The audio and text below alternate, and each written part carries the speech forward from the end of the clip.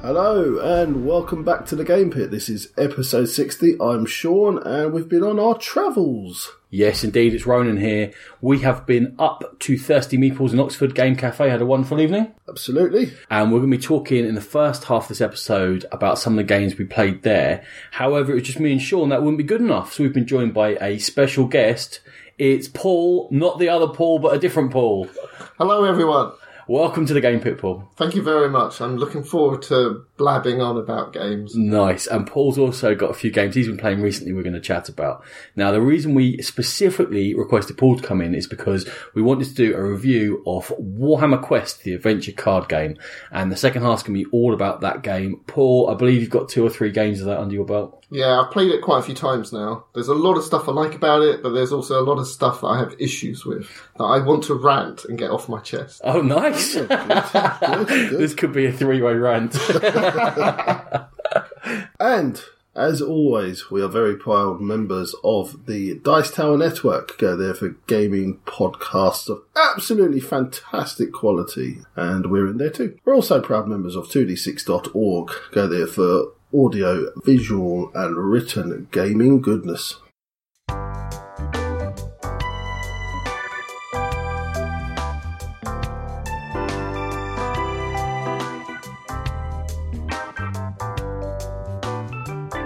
So, in this section, myself and Ronan are going to be talking about some of the games that we played while at Thirsty Meeples, and Paul's going to be talking about 3 games that he's been playing recently. So I'm going to lead off with a game that I pushed upon Ronan and Rachel and my lovely wife Natalie.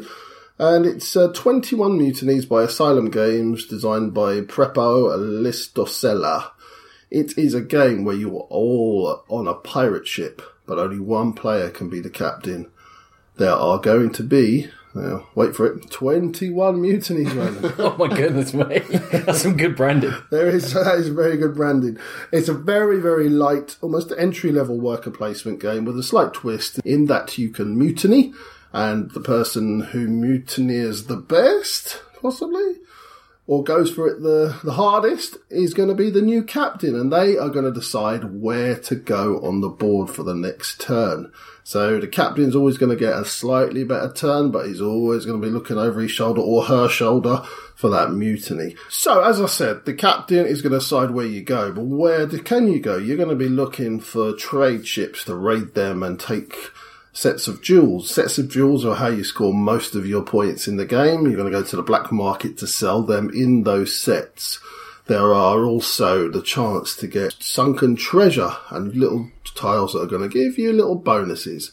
As I mentioned, the players can mutiny, and it happens very many times, 21 in fact. And when they do mutiny, they're going to get a little card that's going to help them along their way too. Paul, do you know anything about 21 Mutinies? I've never heard of this game, but after the first mutiny, I would have shot everyone. It came out on one of the Essens that we were at, Ronan. And I looked at it then, and it was actually getting a little bit of buzz. People were coming away from the table saying, actually, it's quite fun. In a basic level, very entry level, I quite enjoyed it, Ronan. I can see why it made a splash at a con. And that kind of ties in with the fact that I think it shows its crowdfunding origins. In that it is simple. If you're doing a quick 20-minute demo and the designer's putting out the best bits of it, and you can do this, you can do that, you can do this, and they're guiding your play, you can go, oh, this ties together well. I'm quite enjoying myself. But there's a lot of good ideas in the game. They've almost wasted them, because I don't think they've smoothed off the rough edges.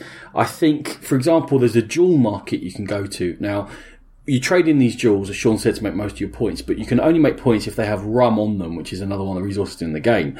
And some jewel tiles just don't have rum on them, so they're almost useless.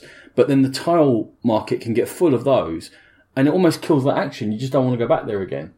And I think there should have been some way of recycling that, whether you spend your action to do it, or there's cards that recycle it. Because you get those mutiny cards, maybe some of them allow you to just wipe the market and go again. There's options there. Rum, you need it, like I just said, to trade in jewels to score points, and there's an area on the board you can go to get rum, but depending on how many players go there, you roll a dice, add 2, and then you divide it evenly, starting with what will be the captain, the first player. However, there's no way of getting rid of rum other than selling jewels. And you can go there and then all the other 3 players go, no, I'm not going. I'm mutineering. I'm going back to the ship. And then you suddenly roll the dice and you've got 8 rum. And you're like, wow, I can have it. And it's minus points. So that can be quite funny, but there's no way to mitigate that. And there's things to mitigate almost everything else in the game. And it's a very tight game as well. I think we all finish within a couple of points of each other. So for me, there's just a couple of little issues with it. Our game ran a little bit too long, and we did mutiny most turns. It's not like we were hanging around and just blindly following each other. This one, I think, had to go through the washing machine of a proper publisher, and then they'd had a really good game. They just got a pretty good game. So you're saying it should be like 14 mutinies or something? Yeah, it took a while to germinate what you were doing. It took a while to collect the tiles. For such a light game, it kind of took a long time to get going. It was okay, but as you said, there was some flaws, and that the area where you can actually go and you're the only person who can go to the gem market was kind of overused because we gamed it up a little bit, and that just stops all the other players getting gems. So, yeah, maybe that could have been taken away, but yeah, it was okay. It was okay. It was a decent little game. Perfectly enjoyable. 21 Mutinies. If you like the idea of kind of a lighter Euro that is quite thematic and quite funny and lots of screwage, then you certainly can do worse than this. But Paul is going to keep us on a naval bent. It's Alexander Pfister. Yeah. And I'm allowed to say that because it's his name. Alexander Pfister. Pfister. So he makes this game called Royal Goods, and it's a really nice small box game. And then they remade it or reissued it and decided to call it Oh My Goods. See, I like that. Oh My Goods. Which is just a terrible, terrible name. It's a terrible name. You're an idiot, Sean. It appeals to the 3-year-old in me. Oh, God, get the 3-year-old out of you. But previously, he made games such as Port Royal and Mombasa and stuff like that. So he's got a good track record.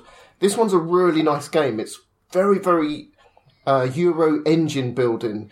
You essentially got a market of goods, and you take that market of goods and put them into your what I'd call your industries that you have built. You're then trying to produce more goods, which essentially gives you more money to buy more industries, make more goods, and it's the one who can do that the most efficient, essentially. The game probably... You're really selling this game. The game goods, industry, goods, efficiency is one of 4 billion euros. If there were cubes involved, it would be a classic cube into another type of cube that turns into another type of cube. But it's not. It's turn money into industries, which turn into money, which turn into more industries, which scores you points. So it only lasts about 30 minutes, which I think is really perfect for this game. It's probably 9 or 10 rounds. And nearly every round you want to try and build something. It's got a really quick setup. You essentially give each player one card that is your opening industry. You get some goods. But there's some really nice touches in this game. One of them is you get a worker, but your worker is dual-faced. You can either have happy worker or surly worker. Happy worker will produce 2 goods. Surly worker, who's rubbish, will only produce you 1 good. But sometimes you don't have enough material to run your factory, and you need surly worker because he can do it kind of cheaper on the cheap cut corners. But that's one of the nice choices that you get to make at the beginning of the game. But every turn, you get to choose which of your worker is going to do it, happy worker or surly worker, which is a nice choice you get every turn. Now, if you've ever played Race for the Galaxy, they use a very similar mechanic where the cards that you get in hand, you can use them almost as money. Once that stuff goes into your industries to produce goods, that turns into money.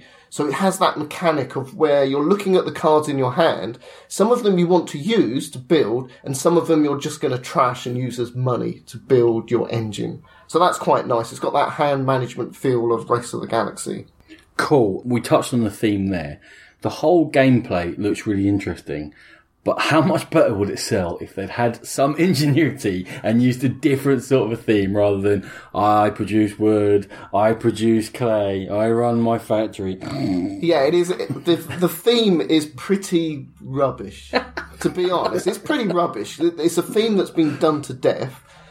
I think if someone came up with a bit more imagination, they could have tweaked the theme so it had something more interesting.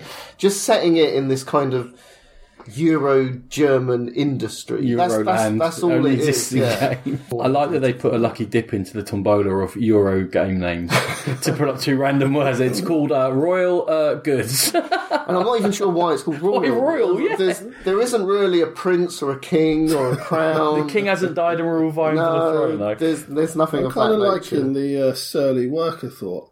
We should introduce that more into Stone Age in the Love Hut. Hey, touching that. There is some oddities though. Well, there's a bunch of cards that give you bonuses, and there's one that if you get in the first round, you can build it in the first round because you have enough resources to, and it essentially gives you 1 extra card every round. And over a game of 10 rounds, there's 10 extra cards. Doesn't sound like a lot, but in this kind of tight Euro game, it's a lot. I don't want to use the word broken. It's broken. But you can't Just use the word broken. you can't have a card that gives one player an instant advantage for the rest of the game whilst everybody else is scrabbling. It's an odd thing. The fact that you can build it in the first round, it's not like You have to build up to it or anything like that. if you you had start to, with 7 if you had money, to choose, essentially. okay, I'm not going to build this round, but next round I'll build this. Fine, but no, the first round, bang, you build You're it, in. and it's a clear. To me, it's a clear advantage. That's a rock and roll moment, mate. We rip that card up and it's on forever. I have got another question, something we haven't touched on. It's the push your luck aspect of the game. Ah, yes. There's a dawn phase, which tells you half the resources are going to be available for you to use your work, I believe, or run your factory. Yeah. And then you choose how to run your factory, and then you're going to get a dust phase, which gives you essentially another half. It could Yeah, be the market is essentially random. You don't know what goods are going to be in there. Yeah. You flip over a bunch of cards that reveal what's in half of the market, and based on that, you then try and make a decision of which industries you're going to run, which factories you're going to run, and if happy or surly worker, or if you hire some assistants where they're going to work. And it's a nice mechanic. It does mean it's not a pure Euro. You can't just maths it out. You have to actually think about it, and you've got to use some of your cards to boost the market, boost your kind of contribution to the market. And then the second half of the market could be a dud. There could be no more resources, or it could just flood with resources. So I kind of like that. I don't want just a plain Because push your luck, essentially, Euro. basically light games. And this one's a tiny bit heavy, a bit thinkier, but you still think it works within the, maybe Yeah. with the short play time. Yeah, I mean, I've played it with a bunch of different people now. They've all liked it because it was a fast, short game. Just a couple of really quick points. There looks to be lots of information on those cards. They look a bit busy. I mean, I don't know if this, Yeah, there's it's not things as you can bad as pick out. Race for the Galaxy. Race for the Galaxy Yeah. basically it says you must learn this new galactic language. But it's so worth it.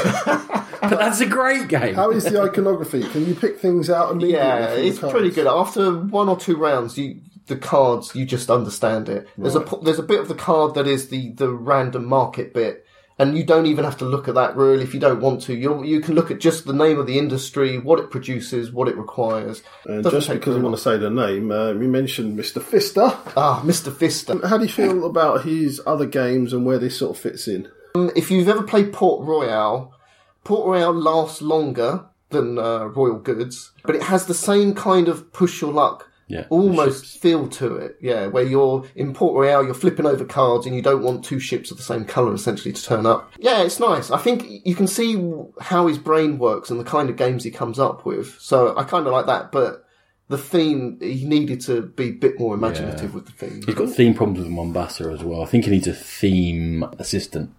Advisory. He needs to go away on a theme holiday and just think about new themes. Read some books, maybe. Okay, moving on to our third game for today. It's Quadropolis. This is a 2016 Days of Wonder release from Francois Gandon. It's his first game and he got picked up by Days of Wonder. That's a big break. Well done, you. It's played over 4 rounds, and in each round, each of the players are going to place 4 architects. The architect's been placed around the outside of a grid of 5x5, 25 city tiles. When you place an architect, you take the corresponding tile according to the number of architects you place, and you place it within your own 4x4 grid, making your own section of the city. Now, the tiles come in different building types. In the basic game, there's only 6. When you play the expert game, there's a couple more than that. And not only does the architect you place restrict the tile you get, it restricts where you can place it within your own grid via the row or the column. At the end of the game, Once you've hopefully placed 16 tiles, you might not be able to, depending on how you've played. They're going to provide you with power and meeples. Certain types of buildings provide you with power and meeples. Certain types of buildings are going to use them to score points. Some buildings provide you with points just flat out. The way that you place these buildings on the board relate to each other, and different types of buildings are going to score in different ways. For example, you can get harbours, and they score in one row and one column, so you're trying to create long lines of those. There's a tower blocks, which only take up one space, but you can build upwards. There are shops, the more meeples you put in them, the more points they score. There are parks, which will soak up energy for you, but score for being adjacent to tower blocks, and it's all kind of thematic in that you want your parks to be near residential areas. You need the people from residential areas to power your shops. So that's quite a nice little touch. In terms of the game itself, I think the beginner game feels pretty light and it feels really rather restrictive. You have fewer choices in what you can do. When you're going to the last couple of architects, a half of each of the rounds, really you're very limited in where you can go and what you're doing. So it kind of feels like it's going to come out somewhat balanced and close. It is very much designed for beginners and to make sure there's no runaway leader. In the expert game, you get a few more choices with regards to that and opens up a little bit, but this is very much aimed at being a gateway game. Yeah, I don't think it's any heavier than that, which is an interesting choice. The city building aspect feels a bit like Between Two Cities, but I'm going to come on to that comparison again a bit later, but that gives you some idea if you've played that, of the idea of how you're trying to lay these out. Sean, you played it with me, Quadropolis.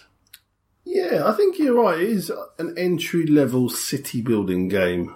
I think it has some aspects of other stuff. The one that came to mind for me was Suburbia, putting your tiles together and scoring off each other. And I actually thought that it was deeper than I began thinking it was going to be. A lot of things interact with each other. I built my city in 4 quadrants and I just didn't really put the things together that I could have. I concentrated on 1 or 2 areas, whereas you and another player, you were kind of interacting around you. You went heavily for one thing, but you also interacted with the other stuff as well, and you made sure that you kind of forced in that beginner game though, because of the way it is and the restrictions on placing architects. So if I play my number 3 architect at the top of either row or column, I take the tile that's 3 spaces in, and I found it was impossible to concentrate too much on any one thing. Yeah, you can't really concentrate on it, but you can always be mindful of, if I place that, you've always got a few choices of where to place things, and trying to get things into areas where they're gonna work off each other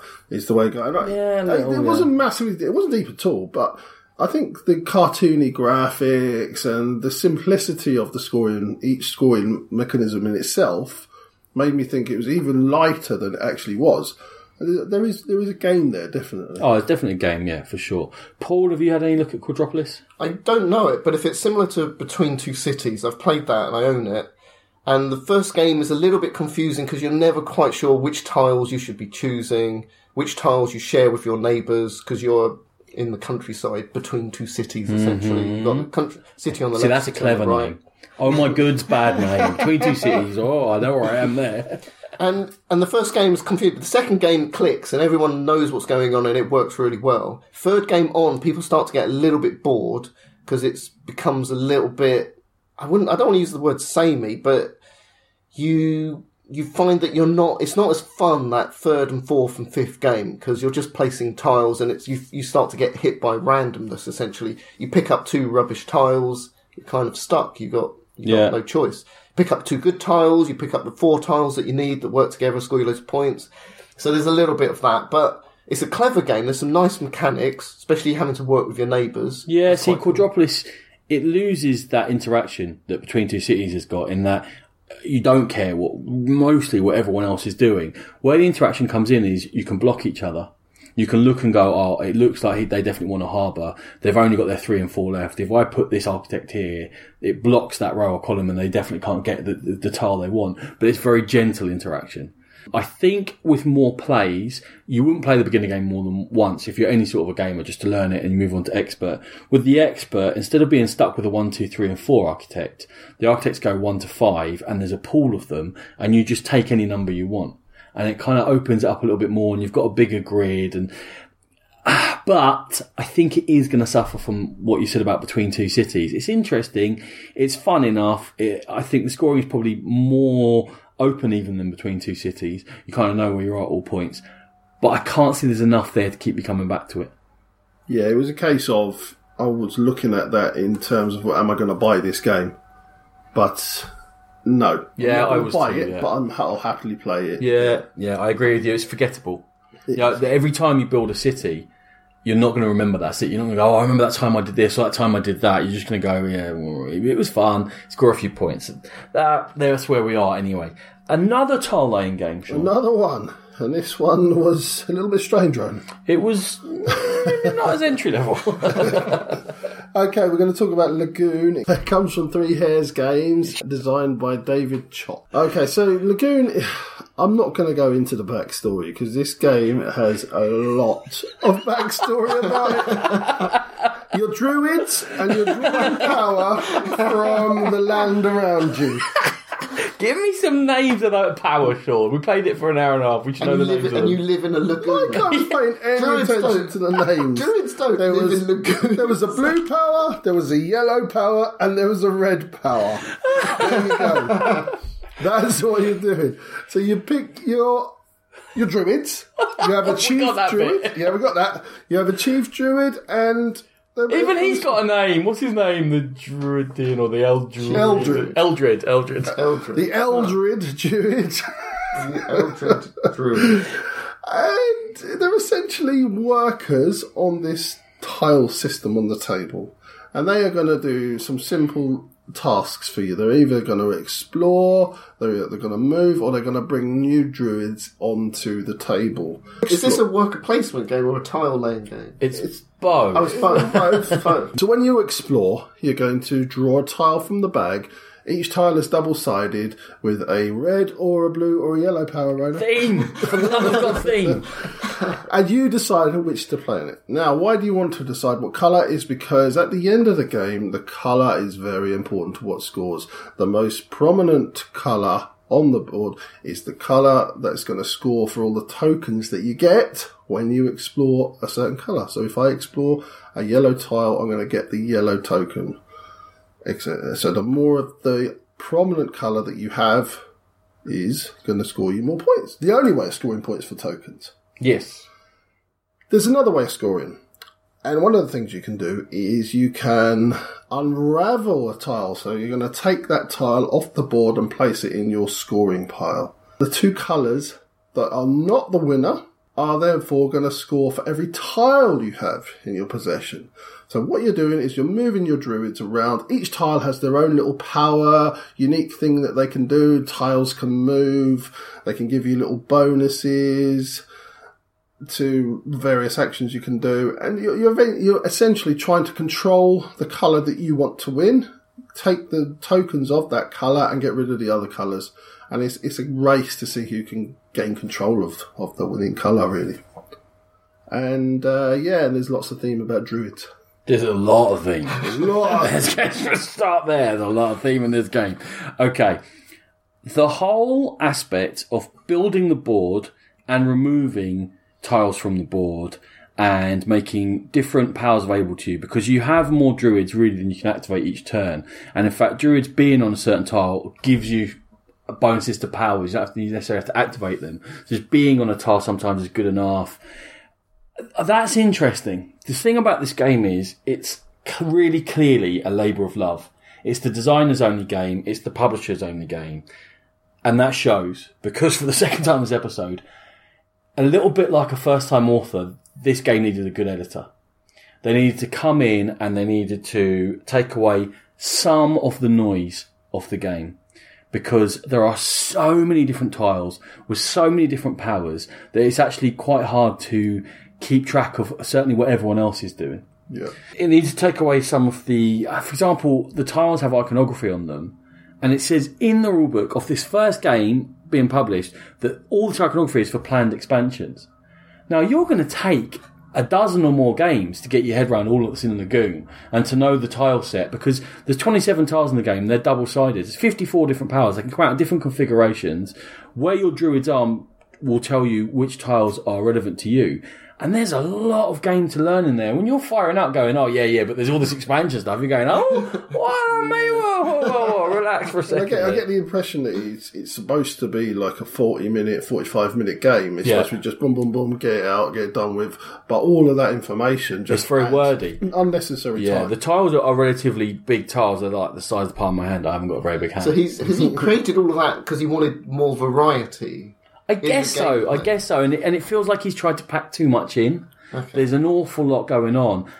It says it's a 2 to 4 player game. With 4, it's actually 2 teams of 2. So it only really works 3 player, I'm going to suggest. I think 2 player will be a bit, I put it down, you take it off, I put it down, you take it off. Just a slight caveat to that, and I think I mentioned when we were playing, that there is only 5 workers. So you're only going to be on 5 tiles at a time. So there might be 20 tiles out, but you personally are only going to be at maximum on 5 tiles. So you're only going to be drawing power from those 5 tiles. So it's a little bit easier than just this sea of tiles, but it's still not great. Presumably you have to read all the tiles. Because the players decide what scores. Yeah. So I kind of have to know what you're setting up. Yeah, true. You know, what happened in our game is it looked like yellow was going to be the dominant colour. So Sean and Rachel were collecting yellow stuff. And actually what I'd done is made it look like I was making yellow come out, and then I went and set myself up to destroy yellow. But because they couldn't really follow what I was doing, it was hard for them to keep track. I kind of set myself up to destroy red, to keep that down by. Well, yeah, I let you get away with the blues. You were sneaking blues off on there. Sneaking? Heroically defending the lagoon. These druids are not friendly druids. I mean, there's another thing, right? So it's a maximum 4-player game. There are 8 player colours. And 8 different sets of lore. Yeah, what's that about? Is that for expansion? I don't know, but it tells you that the druids come in 4 sets of 2 and they're in different branches and they have icons on them. And it explains all this to you for no reason. Like any editor would have sat there and gone, mate, stick that at the back or even better, put it in the bin. We just need 4 colours of player. There's no... And it's just things like that. The rulebook is really wordy. For what is mechanically a really easy game, a lot of the rules are on the tiles. It actually goes on and on and on, and a slight barrier to entry from it there.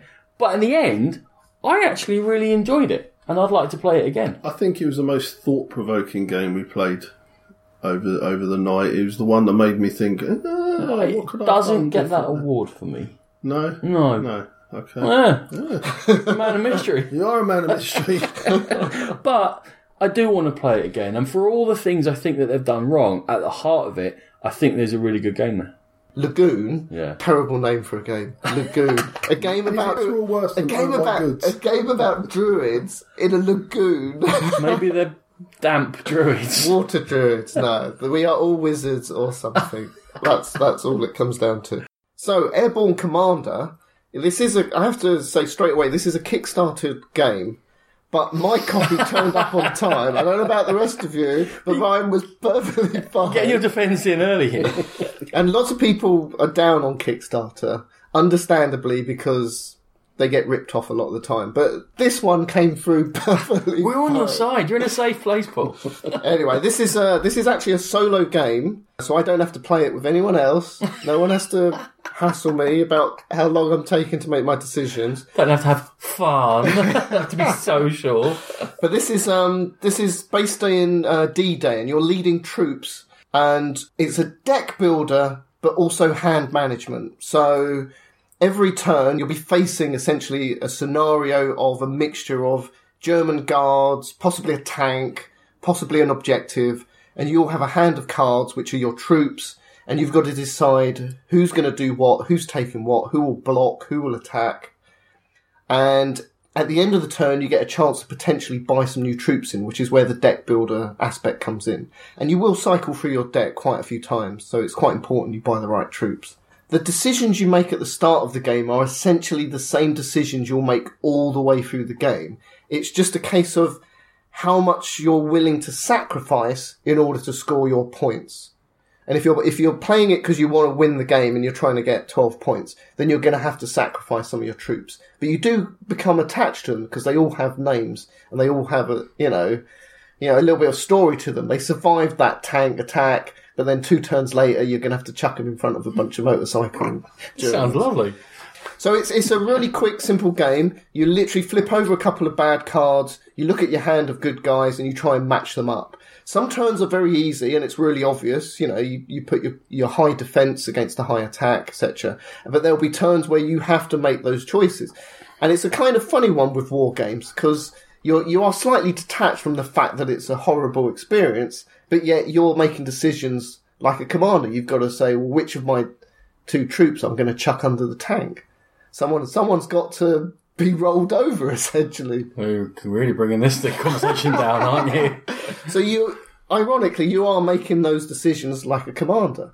Mm-hmm. But it's a small box game. There's only 112 cards, so it's almost just like 2 decks of cards. So you can see how it was probably designed originally. 2 decks of cards. Half of them are the bad guys, half of them are the good guys. Shuffling away. We don't call them bad guys anymore. We call them the Germans and the Allied forces. But it's clever. It's fast, very easy to play, and it makes you have to make a couple of nasty decisions about your own troops, which is quite good. There you go. When you're playing it, is it more about a game of planning and putting things together for future turns, or do you always just react into the random that might hit you? In the very first few turns, you probably are just heavily on the defence. You're unable to have enough strength to grab the objectives. You can't really tackle on, tanks and things like this. So you're just trying to survive and get through from round to round. The nice touch they've got with the new pool of soldiers that are coming in, there's 4 cards and you can buy them essentially, any of them or all of them, if you can afford them, which you generally can afford to buy at least 1. But at the end of the round, you've got to get rid of 2 of them and bring 2 new ones in, which is quite nice because, again, you've got control. You've got the choice of potentially there's a good card, but you can't buy it this turn. I'll hang on to it next turn. And then if you can't afford it, you just say, you know what, I'm going to scrap it, get in some guys who can tackle tanks.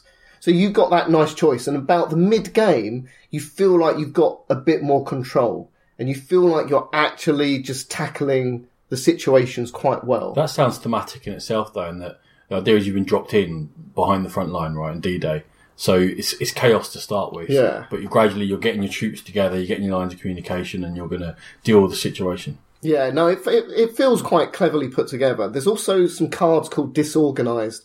And essentially, if you do badly, and if troops are attacking you, you're going to pick up these disorganised cards that go into your deck, and all they do is clog up your deck. And they just make things slow down. You can't quite get enough troops.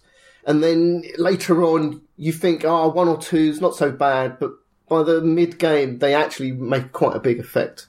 By the end of the game, if you've essentially played very well, and you've bought the right kind of cards, and you've built your deck well, the game becomes too easy at the end. Okay.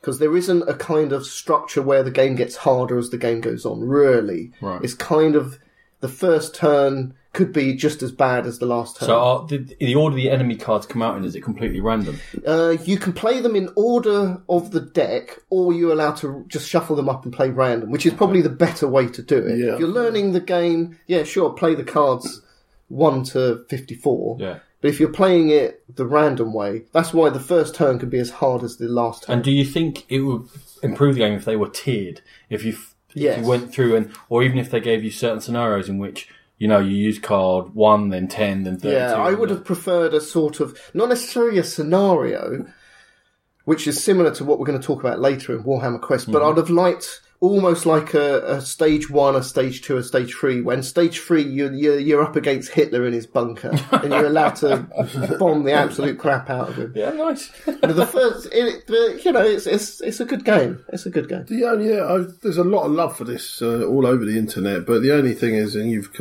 touched upon it there, is that with the non-randomised mission deck, it can be a bit easy. Yeah. You can, you're essentially playing it and you can almost predict, what cards are coming up. So you only really want to do it once just to learn the game. Okay. The rules are pretty good. Every now and then you'll kind of go, what does this card do? What does that effect do? There's some icons. They're very easy to learn. But like I said, the second game, the third game runs really fast, really smoothly. Yeah, it's good. It's great value for money. Cool. Yeah, I know I was looking for Airborne Commander at Essen, but the issues which you may have touched on there, with regards to the print run, it wasn't available, so I never got a copy, and I would really love to give it a go. Hint, hint. We're going to discuss now a much older game and a much well-loved game, and possibly, in fact, a classic, now that it's 13 years old. It's Amun-Re from 2003, designed by Rainer Knizia. It's an auction game in which you're attempting to build pyramids in different provinces in Egypt. And the game is split into two halves, where you have the Old Kingdom and you have the New Kingdom. Each round, number of provinces can be made available equal to number of players in the game, and it plays 3 to 5. And then the players are going to bid on those provinces using gold. And if you've played Cyclades, it's the same bidding system. I think it should really be called the Amun-Re bidding system, but I call it the Cyclades bidding system, in which everyone makes one bid. Then if any player has been overbid, then they get to bid somewhere else, but they have to change the province they're bidding on. Although, as with all of these rules, there are power cards you can purchase which can change that rule and mess with the bidding.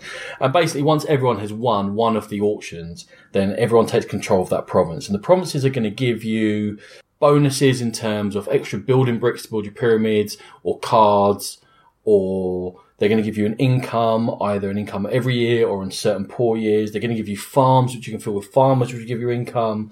They're going to give you how many cards you can possibly purchase in one turn. And some of them have got temples, which will score you a few points at the end of the game. After everyone's won a province, you take turns and you're going to purchase one of 3 things. You're going to purchase stones to build your pyramids. Like I say, 3 stones makes a pyramid, and they're the main way of scoring points in the whole game. You can build the pyramids in any of the provinces you control. You're going to control 3 at halfway, then the board's going to wipe, and you're going to be doing auctions again. You control possibly 3, it could be a completely different 3, could be the same, who knows, in the second half as well. You can also purchase those bonus cards that break the rules, and farmers, which will give you income each round.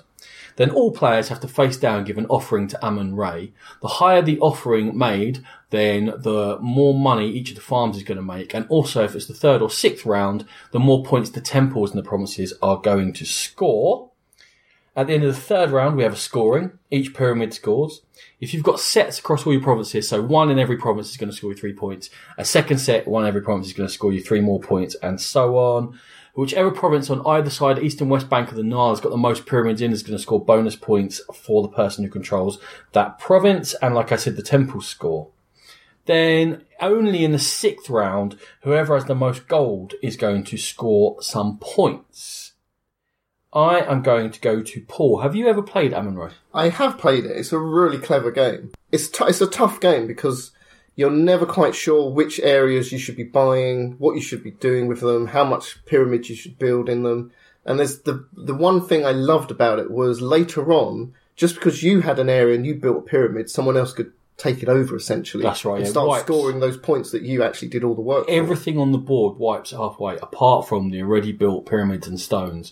So yeah, you can piggyback on other people's hard work. Yeah, so there's a lot of tough decisions actually in this game. That was both my favourite and least favourite mechanic. Favourite, obviously, it's a really interesting way of looking at things, and it's typical Knizia, just flipping things on its head. But least favourite because it's just, I just built that double pyramid. Do you mean my double pyramid? Your double pyramid. I'm going to talk about it a bit in terms of, I think if you played this game when it first came out or a few years ago, it's likely to have made a better impression on you than it is now, because I think the first thing that struck the 4 of us at the table on Saturday was it looks so dull. It is so beige. Oh, it's dry. It is as dry as an Egyptian sand. It's dry. Really dry. And the board is beige, and the pyramids are beige, and the cards are beige, and it is an absolute sea of beige. And then the second thing I'll say is, and this is where I think it's both a positive and a negative. Now, for an auction game to work, certainly in your first game, it's always difficult to judge the value of things. It's really difficult in Amun-Re to judge the value of these provinces, as Paul mentioned. And the second thing is, you kind of need to be able to link what you're paying with things in any game to how they're going to score to play successfully. And that is also opaque. So is it worth spending? So when you buy bricks and farmers and bonus cards, the first one costs 1, 2 of them cost 3, 3 cost 6, and so on, triangular numbers going upwards. It's very hard to judge. Or how much do I put in the sacrifice? And I think it's a game that is going to very much reward repeated plays. Now, the problem I have with it in 2016 is I don't know how often anyone coming into the hobby is going to open that box, look at it, play it, and go, I'm going to give this the 5 plays it needs to really start to shine, because the whole feel of it is just Yeah, drier than a camel's Even toe. in Thirsty Meeples itself, the box had been opened, it had been looked at, but we got the impression it hadn't been played. Never been played, definitely. The way it was sorted and everything, all the bits cards had never been cracked open. So, Thirsty Meeples has been open, a couple of years now? No one has ever taken Amon-Ra off the shelf to play it. And it's still in the top 200 games of Board Game Geek. It's a very well-regarded game. I think it might need a bit of a spruce. But a lot of classic games from those kind of 20 years ago, even 10 years ago, don't have the kind of graphics and money poured into them for components and stuff that new games have. So yeah, you almost need people like us to actually pick up an older game and say, no, play this. This is a really good game. I'd love to, but I couldn't, with Amon-Ra, I couldn't honestly say to someone who never played it before, no, let's play this, you're going to have a load of fun. Because it's too opaque. No, play this in 5 goes time. You're going to have a load of fun. So I can't say that I deeply enjoyed this first play of Amon-Ra, but, and this is quite predictable, I think, it could be the game that's got the most promise. That I think I would like to give that another go and another go. And but then I guess you have to push it as a deeper, thinky game rather than a flash in the pan that gives you an instant gratification. This is no fizzy can of pop. No. This is a quality cup of tea that you spend time over. A fine wine. A fine wine. At no time, I think, was I ever thinking about anything other than what's my next bid going to be? How do I balance this? Where do I go next? What's that person going to bid? I think we were quite negative in general because those minus Were you engrossed? in the offerings, those -3s came out quite often. Mentioning no names, but I think Rachel is cursed by Amon-Ra. I don't think she put a positive bid in all game. But yeah, I was constantly thinking through the game, but apart from the actual interaction with the bidding, I didn't feel like I was actually interacting with the other players that much at all. Once the bidding was over and you got the area, it's done. I think as it went on to 56 rounds, I was learning to follow what people had in their hands more in terms of money, looking at their income, looking at how much they've spent in that purchasing phase, and then kind of judging where it was going to go from there. Again, I think a little bit of Paul on that more plays, it's going to be repeated. Yeah. What I'll say though, you said it's a thinky game. I don't think the first game is a thinky game because you're playing only on the surface level because you cannot intuit what things are going to do. Yeah, and therefore that's a little bit what I felt like I've skimmed the top of it, and there are depths. I like a hidden depth. Maybe I just need to dive into this hidden depth. One thing I did enjoy was the power cards and the fact that they weren't overpowered. They were all good. They were all decent. There was a lot of variety to them, but there was not that one card that people go, I wish I'd have got that. Because everyone got stuff that helped them a little bit. And I think the variety broke the game up as well, which it added that drop of dew to the Dune for Amon-Ra. But there you go. It's definitely one to think about, and I would like to give it another go. Sean, I couldn't pull you out of the sand, could I? You couldn't. We're sticking with... was it an Egyptian theme? I suppose it is an Amphipolis, an Egyptian theme. Or Greek. Greek, maybe. We're talking about theme in this game. I'm not... No, probably not the best thing to be talking about. Right, Amphipolis it is. I think you're probably right. It probably is Greek. We should have checked that out. I should have checked that out. From Decimus Games, and again, by Dr. Knizia. And this really didn't strike me as a Knizia game at all. So, you are archaeologists, explorers, and you have 4 characters in front of you. And why do you have 4 characters in front of you? Because each turn, you're going to draw 4 tiles from a bag. And you're going to place them in the 5 possible areas on the board. There's an area for mosaics, there's an area for statues, there's an area for dug up remains of adults and children. And children. And children. Yeah, nice. And there's an area for glassware urns, that kind of thing. Amphora also. Well done. Would you say that? Yeah, I would. Yeah. I watch a lot of time too. And in the middle, there's a rubble stack. A rubble stack, would you say, Roland? I'm sure. You basically place a load of rubble, and when the rubble fills up, that's the end of the game.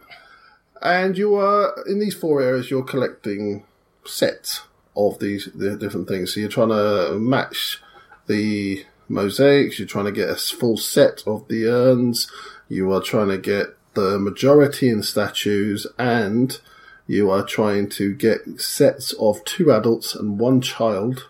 Trying to make a dead family. I'm trying to make a dead family. That's not good, is it? Yes, so you take 2 tiles per turn, and the bonus characters, you flip them over if you want to take a few more tiles. One of them lets you take 1 anywhere, another one takes 2 from where you were just taken from. That's the whole game. There's no strategy to it. It's a polite filler. Polite. It doesn't intrude. It doesn't upset you. It's not rude. It just comes in, sits in the corner, maybe offers you a little cup of tea, and then leaves well before its welcome is extinguished. Paul, any thoughts on Amphipolis? I won't be picking this one up. No, don't. But I'm surprised. Knizia normally creates clever games. There's always some clever mechanics. It's usually very well balanced. You don't often have a runaway leader. I think they're lying. I had an argument with my wife because she said, I was trying to remember the name of this to put on my Board Game Geek playlist, and I was like, what was that game we played? The really light one. She was like, what, the Knizia one? I was, no, that was and Ray. And she was like, no, I'm sure that was Knizia. I was like, no, you were wrong. And I finally found it. I'm sorry. When was this from? What year? It's from 2015. Wow. Just come out. It's nothing. Wow, Knizia's lost it. Yeah. Oh my God. Steady on. It's entirely predictable. If I were to go down to the local high school and ask a moderately gifted child to design a board game, they could well come up with this. If they've ever played any games, it's just dull. Is there extra rules? Like advanced rules? No. Wow. Yeah, it's incredibly dull, and it's nothing. It's one of those games I would rather we'd got the box, put it on the table, sat down and talked for 25 minutes, and then put the box back on the shelf. It was inoffensive to the point of just being useless. I have no use for this game. It's got a Dice Tower Essential Recommended something stamp on the front of it. What? Which is why I thought there must be more. There's not. I don't know. Tom, mate, you're losing it. Okay. Paul, we are going to stay in warmer climes and see if you can warm our hearts after the soporific Amphipolis. I'm going to talk about, there's a game called Escape from Sunset Island. This was made by Robert Straka, I think that's how you pronounce his name, in 2013. Pretty much did it in his own back room, built it, made it, sent it out. People really started to like it. I think they've now kickstarted a newer version with nicer bits. And it's a very, very straightforward roll and move game, but has much deeper mechanics once you start playing it. So essentially, there's a zombie apocalypse. You've all escaped to an island and you're safe, but now suddenly there is a zombie on the island and you've got to get off the island. It's semi-co-op. You can choose to work together, or you can go off and do your own thing, or you can help each other at the end of the game. It's completely up to you. You're trying to find certain items that will allow you to escape the island. So you need at least 1 piece of food, 1 water, and potentially some fuel, but you can share the fuel amongst you. If you can find those 3 items and you can get to the boat or the airplane, you win and you fly away. The tricky thing is, as the game goes on, everybody else wants those items as well. So if you can get an item of food for everybody, an item of water for everybody, then you can all escape. But the odds are you won't. You'll have a very small number of food and water, and you've got to make some moral decisions as to, well, who is actually going to escape, because not everybody can escape. You can possibly say, well, okay, you've helped me out the most, you go, you escape, I'll hold off the zombies, but usually... That seems unlikely. Usually what actually happens is someone tries to shoot someone else in the face, take their food and water and do a runner. It is roll and move. You roll a dice and that's your movement. That's also your action points. So You roll a d6. If you roll high, 6, you've got 6 action points. That allows you to do movement, picking up items, and also attacking the zombies. The zombies move on a dice that's unique, that's only got a 2, 3, or a 4 on it. So they can't move as fast as you, but they're very steady, and they never stop. They will constantly just be walking towards you, and eventually they will catch up with you. Because sooner or later, you will roll badly, and you will slow down. So the combat, again, very, very simple. The zombie rolls their dice, you roll your dice. If you roll higher, you've survived, but you've been bitten, and you've got 2 or 3 turns to get some medication, or you're dead. You're a zombie. If you roll lower, it's brutal. That's it. You're dead. You're a zombie. Game over for you. If you roll exactly the same, then you survive and there are no repercussions. So it's incredibly tough, this game. As soon as a zombie catches you, the odds are you're going down. When you become a zombie, you're on the zombie team. I should say that most of the players are trying to escape. One of the players plays the zombie master. He controls the zombies and tries to take you all down before you escape. If you become a zombie, you're now on the zombie team. You want to take everybody out. You don't want anyone else to escape. So as the game goes on, more and more players slowly turn over to zombies, so there's less and less humans to escape, and it becomes harder and harder. Very, very tricky game. So the game is all dice-based, with the action points and the combat and everything. Yep. How long does it take to play? And given that it's all dice-based, is the game then okay for the amount of luck in it? So it's 2 to 7 players. If you play with more players, it does take longer. There's an expansion, and it can now go up to probably more players, I think possibly 10. You want to play it probably with at least 4 or 5, because obviously the more players, the more fun. If the dice rolls go badly for you, because there's usually one player who's just limping along and the zombies just eat them, the game can end brutally quick. We're talking 10 minutes. If the players do well, they make good, logical, strategic decisions, and they keep away from the zombies, the game can go a good 30 minutes, 45 minutes, and then it becomes very tense at the end. And you always get these very close endings where someone might just make it, but they might just not, because every zombie is after them. So the time for playing it is very variable. Very variable. The other question I have is, how group dependent is it? Because it seems like if I just want to win, I may as well get myself bitten and then be on the zombie team because they've got the best chance of winning. I'm not saying I would do that, but that is true. The zombie master nearly wins every game. At the back of the rule book, there's a page to write the list of survivors. Right. My page is blank. No one has ever survived. I have heard of other people surviving, but it's quite rare. It's a brutally tough game. It's a challenge, isn't it? It's the challenge. It's incredibly challenging. I quit. But yeah, you could take the easy option and just die and become a zombie. Saying that, the zombie master wins a game. As you're a zombie, sure, you're part of the winning team, but you don't really feel like you've won the game. To win the game, it really is being a survivor and escaping. That's really the true way of winning the game. Right, I mean, when are we playing, Paul? One of the things I like about it is the decisions at the beginning of the game are really simple. It is literally, what direction will I go in? What items am I going to try and pick up? And there are things like weapons as well. At the end of the game, the decision making becomes really hard. They have a mechanic very similar in a couple of other games, especially Deep Sea Adventure or Diver, where the more stuff you carry, the slower you become. So if you're carrying 3 items, suddenly you've lost 3 action points. And if you don't even roll 4 or higher, you're not even moving that turn. So you've got to make critical decisions about what stuff to carry, where to put it. If you put down some food, someone else could just come along and go, oh, look at this, I found some food, fantastic. And it's your food, but no, someone else can pick it up. So you've got to make all these tricky decisions. And by the end of the game, it could be down to you and someone else getting off the island. Only one of you can make it. And now it's a case of, well, do we just fight each other, or does someone make a sacrifice? So you actually almost get these slight moral decisions. It's quite nice. Yeah, well, Ronan loves it when I mention George A. Romero, so I'm going to mention him again. And I'm also going to mention The Walking Dead. Me and Paul had a quick discussion before the episode.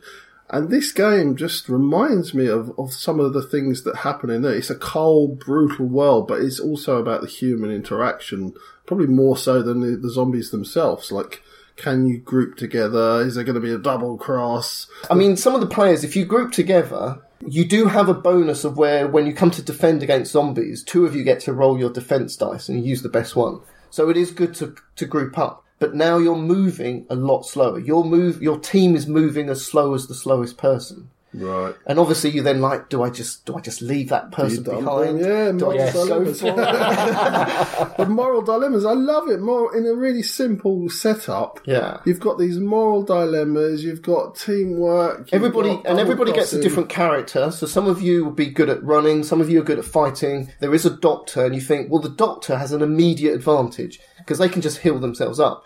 But the zombie master also knows this and will target the doctor. Yeah. So having a good character doesn't necessarily give you that clear advantage. Why are you the worst character in the game? Apparently, according to the internet, Paul is the worst character to have. There is a character called Paul. He's nothing to do with me. He lives in a little hut by himself. He doesn't even start where the other players start. He starts in his own little hut. I don't know what he's doing out there. I don't know what he's doing out there. He's probably playing Airborne Commander.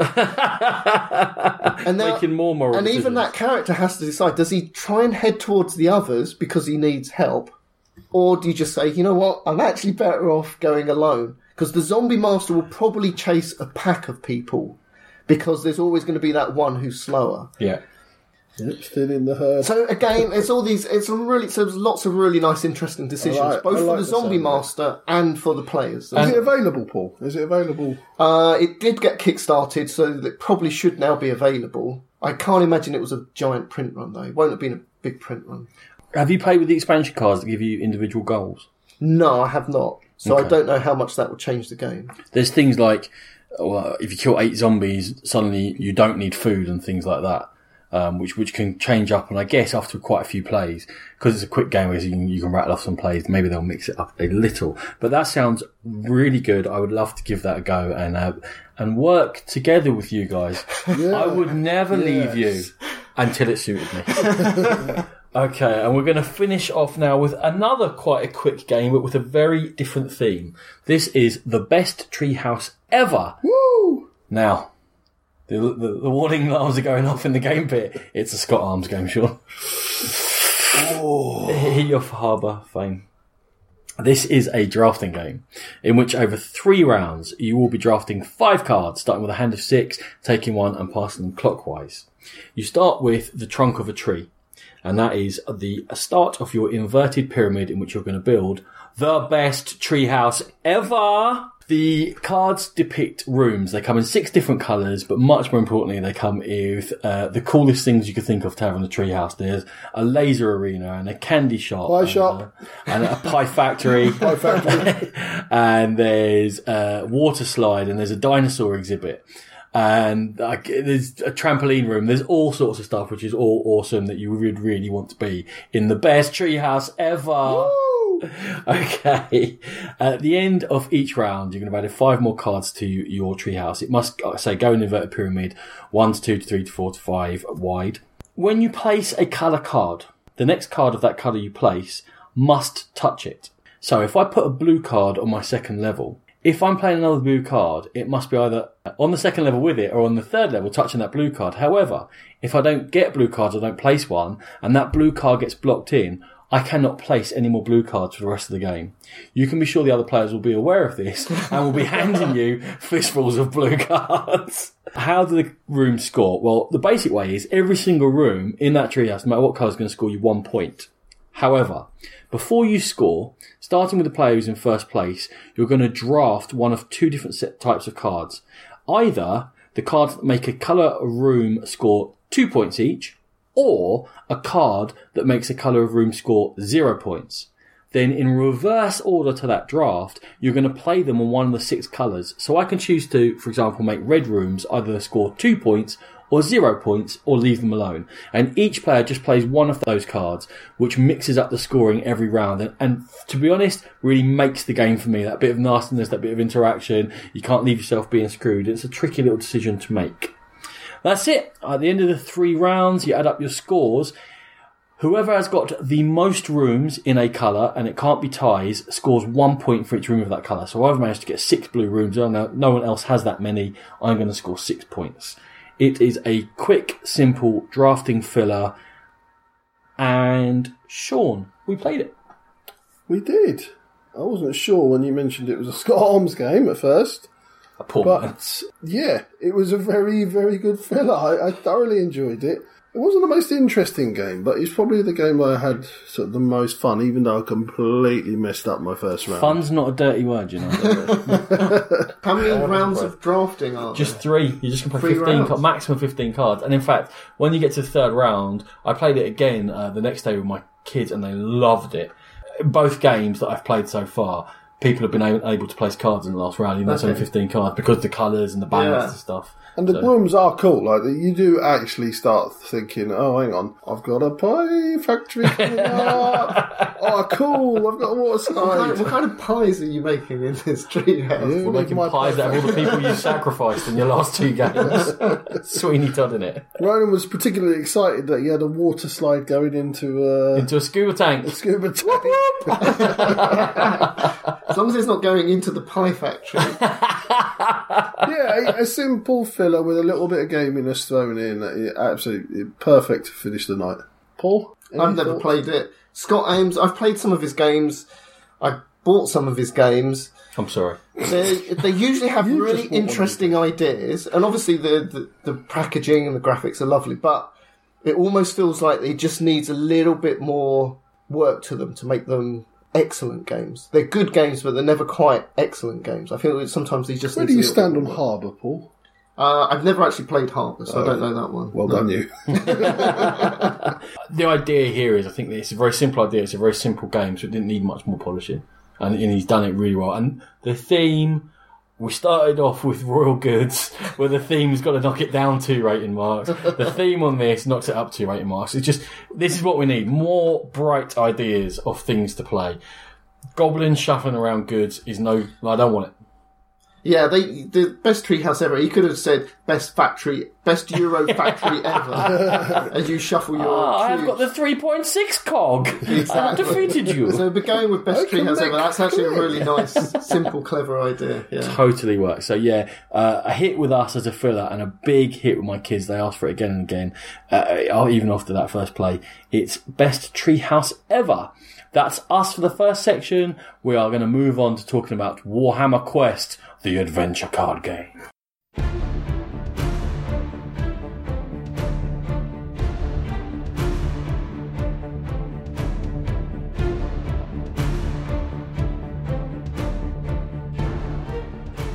So, our main review this time around is for Warhammer Quest, the adventure card game. This is a 2015 release, designed by Adam and Brady Sadler. Fantasy Flight Games. It's for 1 to 4 players, and each play takes roughly 60 minutes. So like I say, it's for 1 to 4 players. Each of you is going to choose one of the 4 characters, adventurers available in the game. They're the Bright Wizard, Warrior Priest, Ironbreaker, and Waywatcher. Each of those characters comes with a unique twist on the 4 different actions you can be able to take during the game, which is attack, aid, explore, and rest. Now, you can be taking these actions in order to defeat enemies, travel through locations, and complete the individual victory goals for each of the quests you take on. The game comes with a campaign system of link quests and also a longer delve quest. In order to start, you choose one of these quests. On the back of the quest card, it's going to tell you to select some enemies from those available within the game, and then add some semi-random ones which are tiered towards how well developed your character should be, because there is character development in the game. You also get to build a small deck of locations, with quite often the last one being not random, although there are, again, varieties in quests. One quest comes with just one location, for example. There's different ways of playing. There's usually a nemesis in the game you're playing in the campaign system, which is a big bad, who's going to become involved at some point. You put them off by themselves to one side in something called the nemesis lair, which just means that they're there constantly peeking at you, making sure whether you're being naughty or nice, and having poor effects upon you. To play, you flip a location. That tells you how many enemies you're going to place face up, engaged with the characters. They get 1 each until all enemies are placed, and then how many are going to be face down or in the shadows, waiting to pounce when the moment is right. You also build a dungeon deck out of some dungeon cards. That's kind of like a random encounters, different things you can find as you go through and explore during the game. It has different effects. It may also give you access to a gear deck, which you shuffle up, and in there's going to be some useful items. They can be accessories or weapon and armour, and different characters are going to have different amounts of these they can carry and utilise. To actually take a turn, each of the characters is going to choose an action. All the actions work the same way. You're going to roll a certain number of the good heroic white dice. If you've got any enemies engaged with you, you're going to have to roll some black dice because they might get a free hit on you as you're trying to act while they're all up in your grill. The 4 actions are attacking, in which you're trying to wound the enemies. Now you roll the dice and they've got hammer symbols on there and they are success symbols.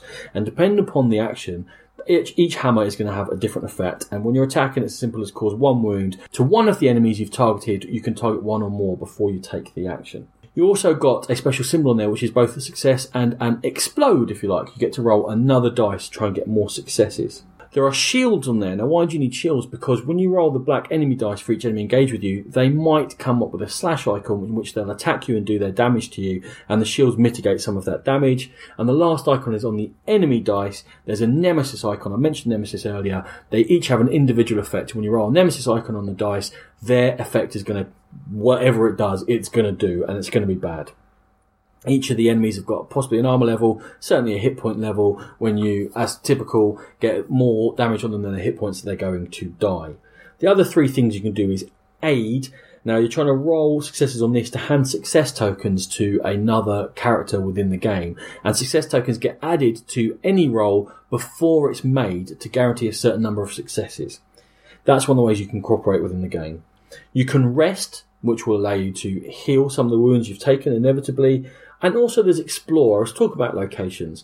Each location has got a exploration value on it, and for each success you get here, you get to place progress tokens on the location. Once you have got to the exploration value, you are going to be able to travel slightly later in the turn. Each of these actions is now used and will flip over, apart from one, which has your prepare icon on it, and it's different for each character. When you use your prepare action, you get to flip all 4 actions back over again, and you've got a clean slate to go. Once everyone's taken an action, each players then have to activate 1 enemy. If you've got an enemy engaged with you, you're going to activate that enemy, and they all have different effects. Or, if there's no one engaged with you and there's any left in the shadows, you have to engage with one of those. There is an instruction bar on each enemy, and they are going to take 1 or more actions in which they're going to possibly attack you. They might go and engage the most wounded person. They might retreat to the shadows. They might cause you to get a condition like bleeding or sickened, which will have negative effects on you. There are a big variety of different types of things and different programs within the game for how enemies act. Next thing you do is the location might have an effect, and then if you've got the progress tokens on there, you can travel. You get to lose the enemies and shadows if you travel usually. The final thing to do is the peril turn. Now, this is like a timer in the game, and you move the peril token forward on the track on the quest card. Sometimes there are negative effects for moving forward, and there are different phases of the game, green, blue, and red. And as you go through from different phases, different enemies might spawn. There might be different story points. You may have to do something by a certain point. All the heroes might get wounded when you get to a certain point. There are different effects for different peril. In each quest, there are win and lose conditions. If you hit the win condition, you win, you flip it, and you get what it says on the tin. If you lose, you flip it, and you get the other thing it says on the tin, not the good thing. If you're playing in campaign mode, there is a 5th phase, which only happens at the end of the quest. That's the settlement phase, in which you can choose 2 or 3 upgrades. You can either upgrade one of your actions to a better version of it. You can take 2 cards from the gear deck, which is all that weapon accessories and what have you, and keep one of them. But you've got limited capacity for gear, so you may have to up your limit, your capacity, before being able to take more gear. That's the 3rd thing you can do. You cannot do the settlement phase in the Delve quest, which comes in the box, but you do upgrade during that quest itself, and as you get to different levels on the peril track, you're going to be able to take better gear and better actions and improve over the course of 1 scenario as opposed to 5. the last thing you do is there's a campaign pool, which are cards which are going to reoccur during the game, and the game will tell you which cards to put in there. So if you've defeated a certain nemesis, they may go out of the game. If you haven't defeated them, they might go back into the campaign pool and be a recurring nightmare for you. Also, there is special legendary gear available. They're individual to each character, and you add cards into the game for the next scenario, which will give you a chance of getting legendary gear. So it's a cooperative game in which you're trying to attempt to defeat a quest and somehow be the heroes. Chaps, that's far too much of me talking. Let's move on. Warhammer Quest. I'm going to start with coming in a bit of a slump. I want to talk about the approach they took to this game, what market they were aiming it for, and specifically in terms of complexity. How do you think they've pitched the game, and do you think they've achieved what they were trying to? I mean, they're obviously trying to get a certain part of the market. What part of the market are they going for, and has it worked? Sean? So, if you strip this game down to its bare bones, what have you got?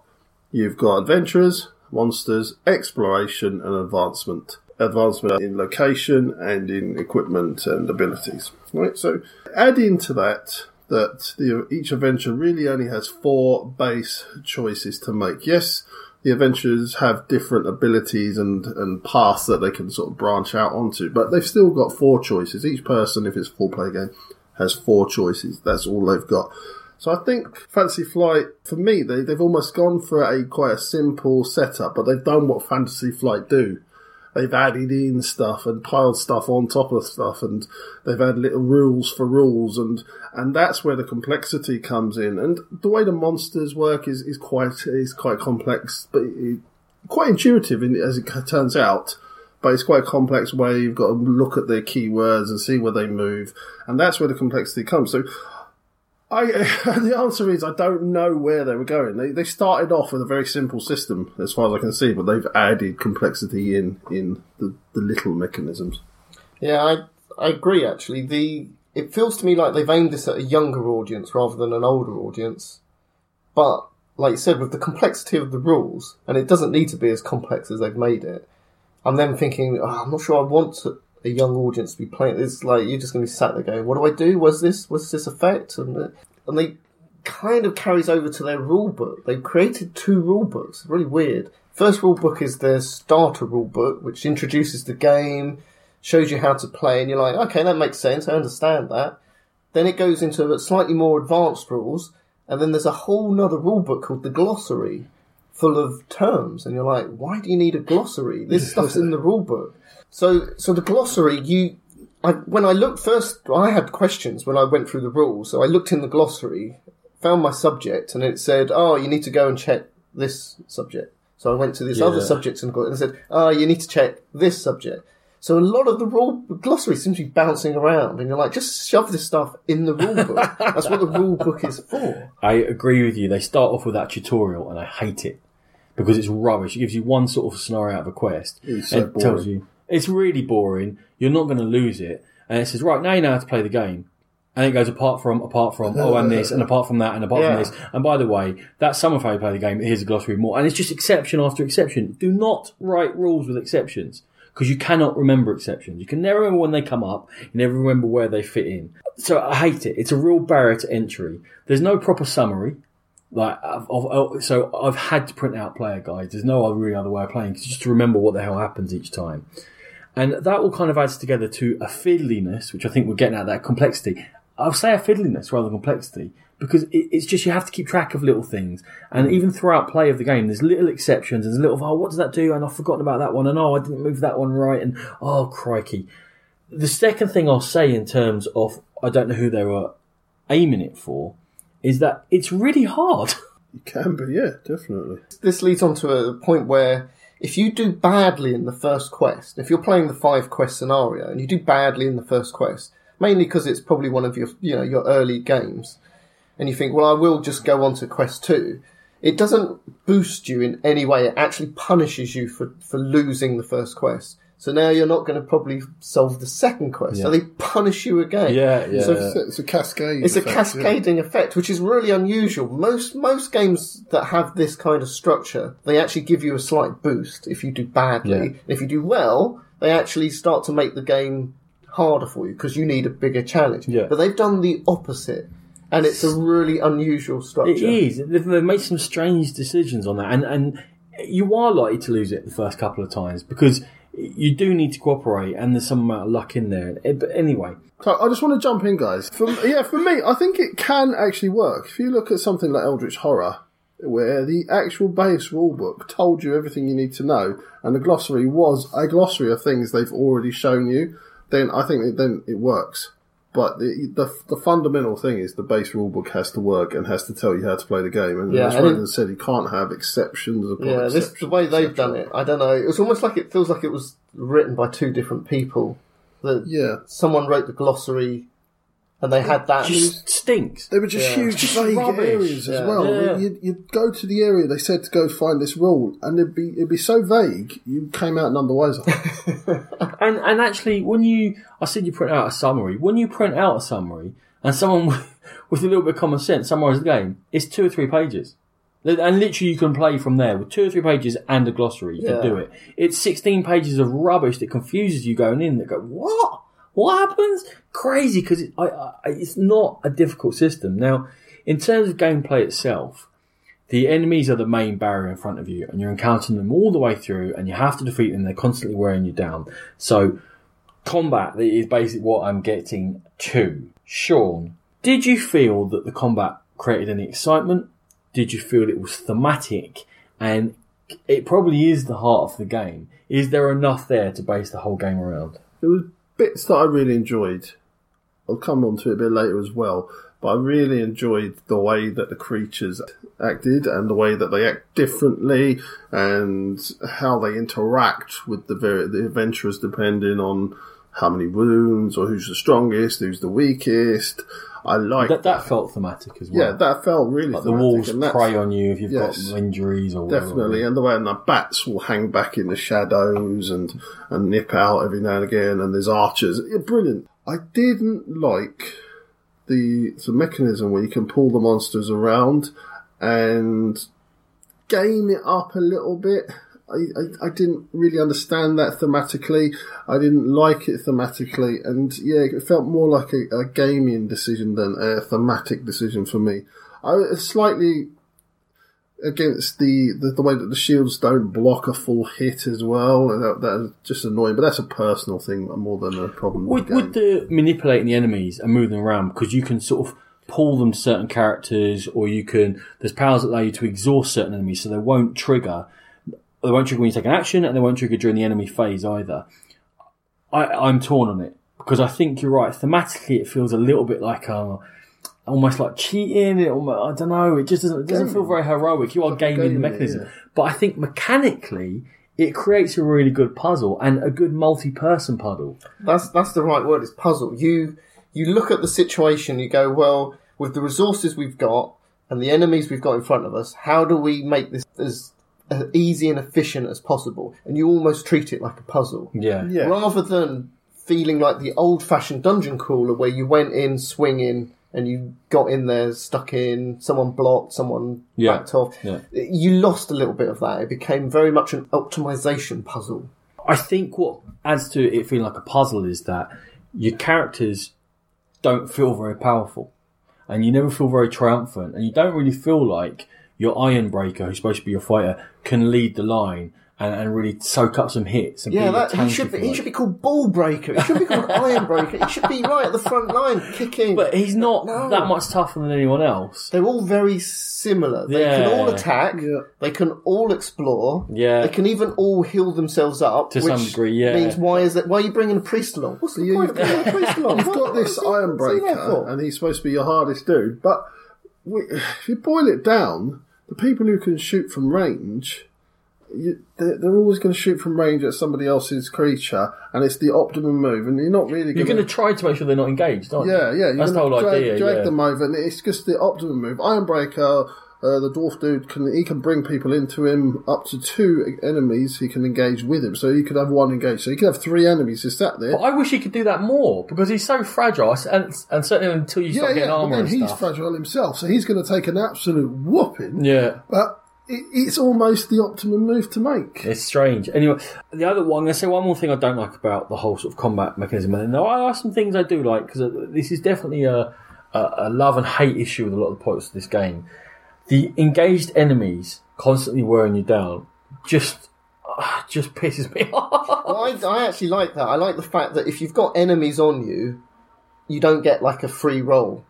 You have to be very careful with what you attempt, knowing how much damage could be potentially coming in. But I quite every like action that. you do, they can have a swipe at you. Yeah, I don't mind that. I quite like that, yeah. Because it just means you can't just do anything you want. You have But to it be adds very that thing careful. off they're all the same, because like the Ironbreaker can track 3 enemies, but even if he tries to rest, he's resting to heal 2 hit points, he's getting hit for 17.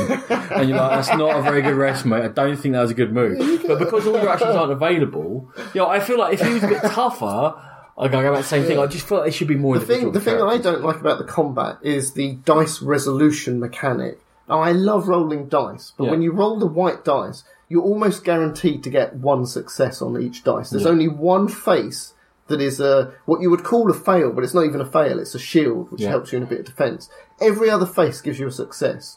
So if you roll 3 white dice, you're probably going to get 3 successes. So the way they've built the game is that rather than having to roll a success to win, you've actually got to roll a number of successes. So the game becomes, well, how can I get 5 dice rolling rather than 3 dice? Yeah. Which is similar to, if you've ever played Pathfinder, the adventure card game. Yeah. You got to roll a dice to get a certain result, but you actually end up playing, I need 6 of them, so that my minimum roll will be 6. I give you a prayer. Yeah, it doesn't even become about what you roll, numbers you roll on the dice, it becomes the quantity of dice. It's how much you push your luck, how much you guarantee. Which I don't like. I want the roll of the dice to either kill me or save me. That's right. And then your tank, as we said, the poke you want to be a lead in, all of a sudden he's got 2 or 3 with him, and he kind of gets in an infinite loop unless somebody pulls those off him, which defeats the purpose of him bringing them in the first place. Because all of a sudden, if he's going to rest and heal, as Ronan said, if he's got 3 creatures and a couple of them happen to be skeleton swarms, that's like 12 damage. Okay, I'll tell you what I do like the exploding dice mechanism. The fact you can roll the special face, then you get more dice to roll. So there is a chance that when you take a swing at a particular elite enemy that's got 2 armor and 4 hit points, whatever, you might get those 6 hits. It's possible. No, I'm not getting I love it. I do like the exploding dice. I like exploding dice in most games. I think they've carried that over from previous. The one thing I do like about the game is the Dwarven Cannon, though. Which you can get later on. Instant, just shoot an enemy, 4 damage. More like that. I want the ability to feel like I've done something awesome. Well, this on the box it says this is a game of epic dungeon exploration. The word epic is used, and I'm like, no, this is a game of crawling along, rolling dice. I'm going to go and scratch it off every box. Scratching a few little bit of damage here, a little bit of damage here, and everyone desperately rushing to the next game location. of minimalist compromise. Yeah. Knocking on people's doors. It's not Warhammer Quest adjustment team. I'm sorry, sir, trade description. Right, yes, crawling along. Exploration might be a misnomer within itself, but we're going to talk about the exploration within the game. There's a time pressure. Every single quest is timed, and if you spend too long, you're going to get hammered because there's a negative peril effect, which will happen again and again and again. Is there too much pressure to try and forge ahead? Does it feel like you're going into a hostile situation, being clever, dealing with it, managing it, moving on, being heroes?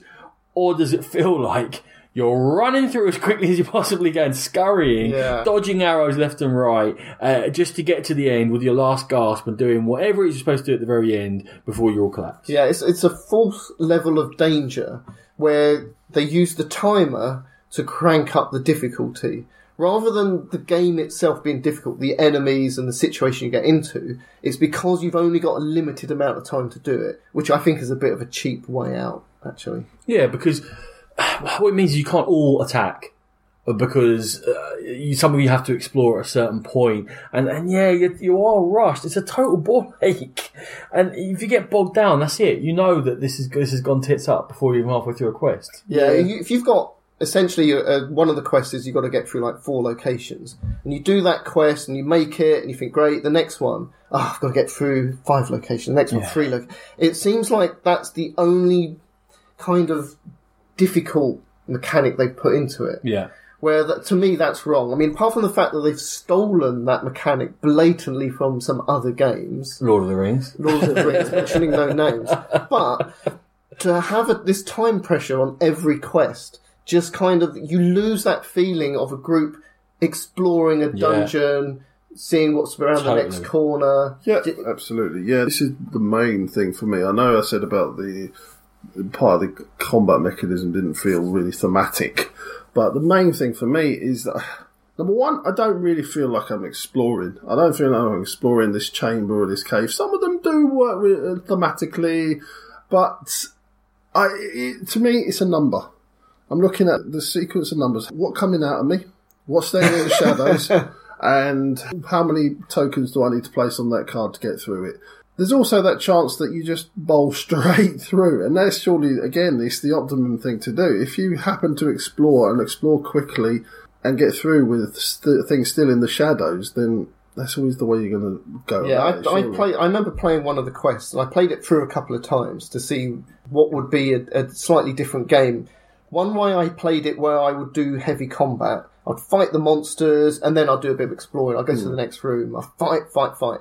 And that was bad. That was really bad. All that happened was I wasn't exploring, therefore I wasn't moving through the game, therefore more enemies turned up, which meant I had to do more combat. I think that's how people play to start, Paul. I then played it through where I almost ignored combat. I kept it to an absolute minimum, and I just did the explore. Yeah. And that was it. I just went through the next location. We've already said that combat is the heart of this game. So if the thing that you're trying to do is avoid combat, that you're avoiding the heart of the game all of a sudden. Yeah, and it annoys me that you're forced to explore, even though you might have enemies engage with you, because you have to take turns exploring. I'd be like, I'm going to have a wander around this hallway while these 2 orcs are punching me in the face, and I'm going to lose health because I have to explore. And it just it's a misnomer. I'd rather they made the setup about the combat. And then once the combat was done, very similar to the original Warhammer Quest board game, when the combat was done, you then had a little break and you moved to the next room or corridor location and you saw what turned up. Even if they give you a set number of turns, this is 4 turns. If you're really hitting more than those turns, then something bow or one more enemy turns up or something like that. Even that would feel better than just calling it exploration. Because it just feels thrown in for nothing. Like Sean said, I turn over Underground River. That's no different to the Overground River, or the lake on top of the tower, or the fish pond. They're all the same. I don't care. They do have slight little effects and location effects. But you almost start to ignore it after a while. Yeah, you like, as Sean said, you're literally just thinking, I need 6 more counters on there. How do I get 6 more counters on there? You're looking at that number 6. When it first comes out, you're looking at the red monsters and the shadow monsters, and then you're looking at that number. Yeah. Right, that's what we need. Which leads us on, because very much linked into this is something I always bang on about, the pacing of a game. Now, there's 2 sort of ways of pacing within this. There's the campaign overall pacing and leveling. We're going to get to that in a while.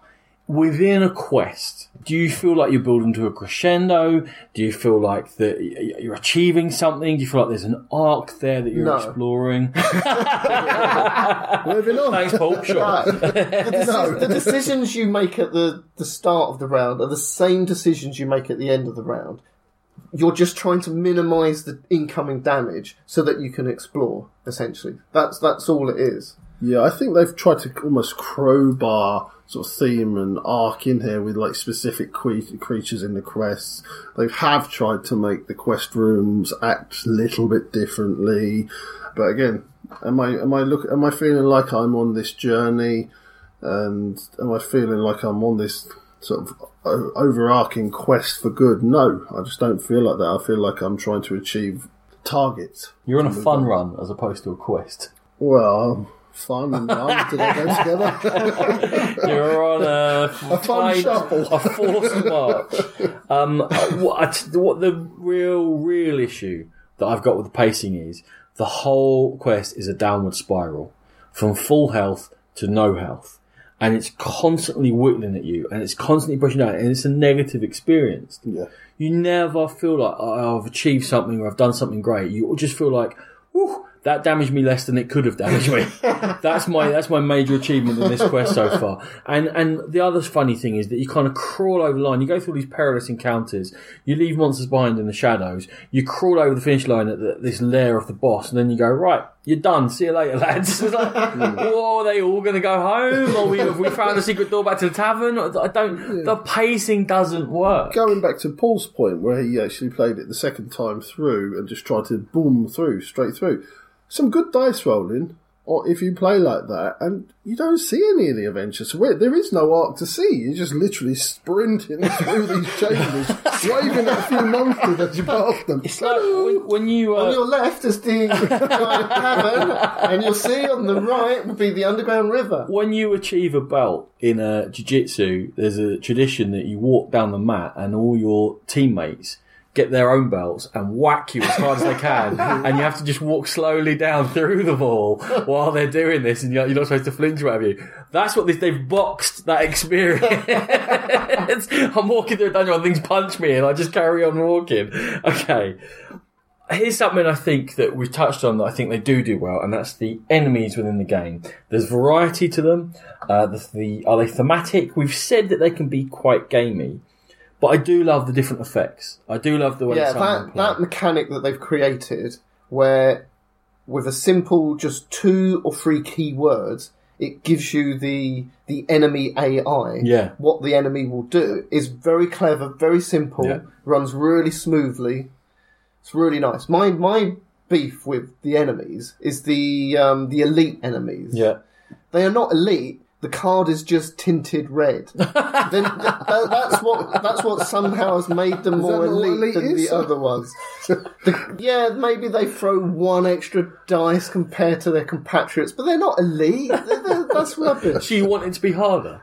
No, I want them to visibly look different. You make different activations. Yeah, and stuff. Very different. There's lots of different co-op games that try and get clever ways of doing AI, and it's very hard to find a balance between simple enough that it's intuitive so you can tell what they're going to do, and then way too fiddly, where there's just too many different options. I think Steve was talking about Conflict of Heroes the other day in the other episode when he was talking about the solo expansion. And the AI tries to be so clever, it ends up telling you to, well, you decide what it does. He's like, that's not an AI. What they've got right in Warhammer Quest is that the AI feels clever, but it is simple. It's completely, narrowed down. It's 3 words. Yeah, someone's going to be stealing that idea. I think so, yeah. It's very unfantasy flight. They've piled fiddliness on top of it. They've kept it simple, streamlined. This does that. This does that. It's so easy. There's no ambiguity there. You know exactly what that creature's going to do. I do like sometimes that you've got like a weak enemy engaged with you, and you're kind of like, I could spend my action attacking and dealing with you, but there's no point. I'm going to explore. I've got to rest. I've got to aid. I've got to do whatever. Take the slap. And then you realise 4 rounds later that this fella's just been slapping you constantly. He's taken more than half your health. You're like, what? That will go, cry. Yeah. You definitely have to prioritise what enemies you fight. There's at least feels difference between what's come out attacking you. I think there's a lot. And they do have 3 levels of types of enemies. Yeah. So the first level enemies are very straightforward. They're just like goblins and whatnot. But by the end, they're actually very, very much more difficult and harder creatures. So that I like. They didn't just bland them all into one and level. sort of the random or semi-random monsters you add during the quest, it goes up as you go through, and you're using the tier 3 monsters by the time you get to the 5th quest of the campaign. So that's great, because you need more challenge when you get to the end of that campaign. You don't. The other level of enemies are the nemesis for each quest. I had to go back to the singular there, because I don't know what the plural of nemesis is. Nemesis. Nemesods. The bosses. The nemesis for each quest. I go... They sit in a lair, and they have an effect whenever you happen to roll their symbol on a black dice, and they will come in at some point, and they are varied, and they have different types of effects, and one will keep hitting you, running away, and possibly healing. That big orc dude, you've got the horrible abomination that will absolutely beat the living. I like how they're there from the beginning of the quest. It's not just they pop up at the very, very end. They're always there in the background. I don't like that. I like that. I find that just a bit of a complication. No, I want some sort of cardboard throne that they can sit on in the middle of the table, staring at everybody. I just found it. For me, it was a complication too far. You might roll the little horn skull token that represents them. They'll pop in and give you a little flick in the ear or something, and then pop out. I wish they would just give you a flick in the ear. It's a lot worse than that. But I just thought having the boss at the end of the level would work just as well. The boss, he could still hang around for a bit and pop up again. But I thought a little bit. They did put some effort in where they had their powers were different. Yeah. So I appreciate what they've done. They acted and reacted differently. That was quite nice. No, they definitely do feel different. The one bit that annoys me is that when you roll that symbol and something bad's going to happen. And you're just like, just because I rolled a symbol, it's like, I mean, there's no need to give me more of a kick in. I'm already suffering during this game. Well, that's when you need the item called Lucky Coin. That allows you to re-roll the bad guy's dice. Okay. I had it one point. It never worked. So you don't need it at all. Right. In terms of enemies and nemesis. Now, there's a different nemesis for each quest. In terms of enemies, is there enough variety of them within the game? Sure. I think there is. I think there is plenty. There's not a whole heap of different cards in this game, but I think there's enough for what you get in the game. We're going to get onto it later, but had there been more in the box, more quests, I think there probably wouldn't be. I think it matches the amount of quests and the amount of replay value that's in the game. Yeah, I totally agree. We're going to obviously bitch about the quantity of quests in this game. There's barely any content in this game. But for what little content there is, essentially one game's worth, there is enough enemies and a variety of enemies to fit that one quest. My worry is obviously later on when they bring out more quests, are they just going to reuse the same enemies again? Mm-hmm. Or will they introduce more? I don't know. Now, we talked about the pace of individual quests before. The pace of the campaign. So there's that fifth phase whenever you finish a quest in the campaign in which you can level up. Does the levelling up system work for you? Is the difficulty curve of the whole campaign? Because the nemesis definitely get harder, the enemies get harder, what you're asked to do gets harder, but you're supposed to become more powerful. Have they levelled that off correctly? And mostly, and there's not, by the way, are there enough levelling choices? There's not. That whole section is pretty rubbish. Yes. That bit should be really enjoyable, because most people who play these kind of games love the fact that they get into their character and they build their character and they level it up. In this game, you don't really get to do that. You're allowed to bump up one of your actions to a new one, but that's a choice. And I'm like, well, who would choose not to upgrade one of their actions? So that's a really weird thing. Surely you would always upgrade your 4 basic actions. And then you're trying to find these legendary items. I guess it's down to luck, but we were quite unlucky. We never found many in the games that I played. No. You're lucky if you get 1 or 2 legendary items.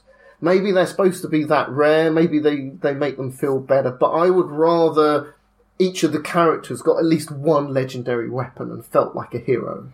Yeah, they're part of the gear deck and they get shuffled in, and it's all down to explore and how often you explore and how often you get certain dungeon cards, and they don't come out that often. Sean, the levelling system? Again, it's encouraging to you to explore more, which takes you away from the heart of the game, which is the combat with the beasts.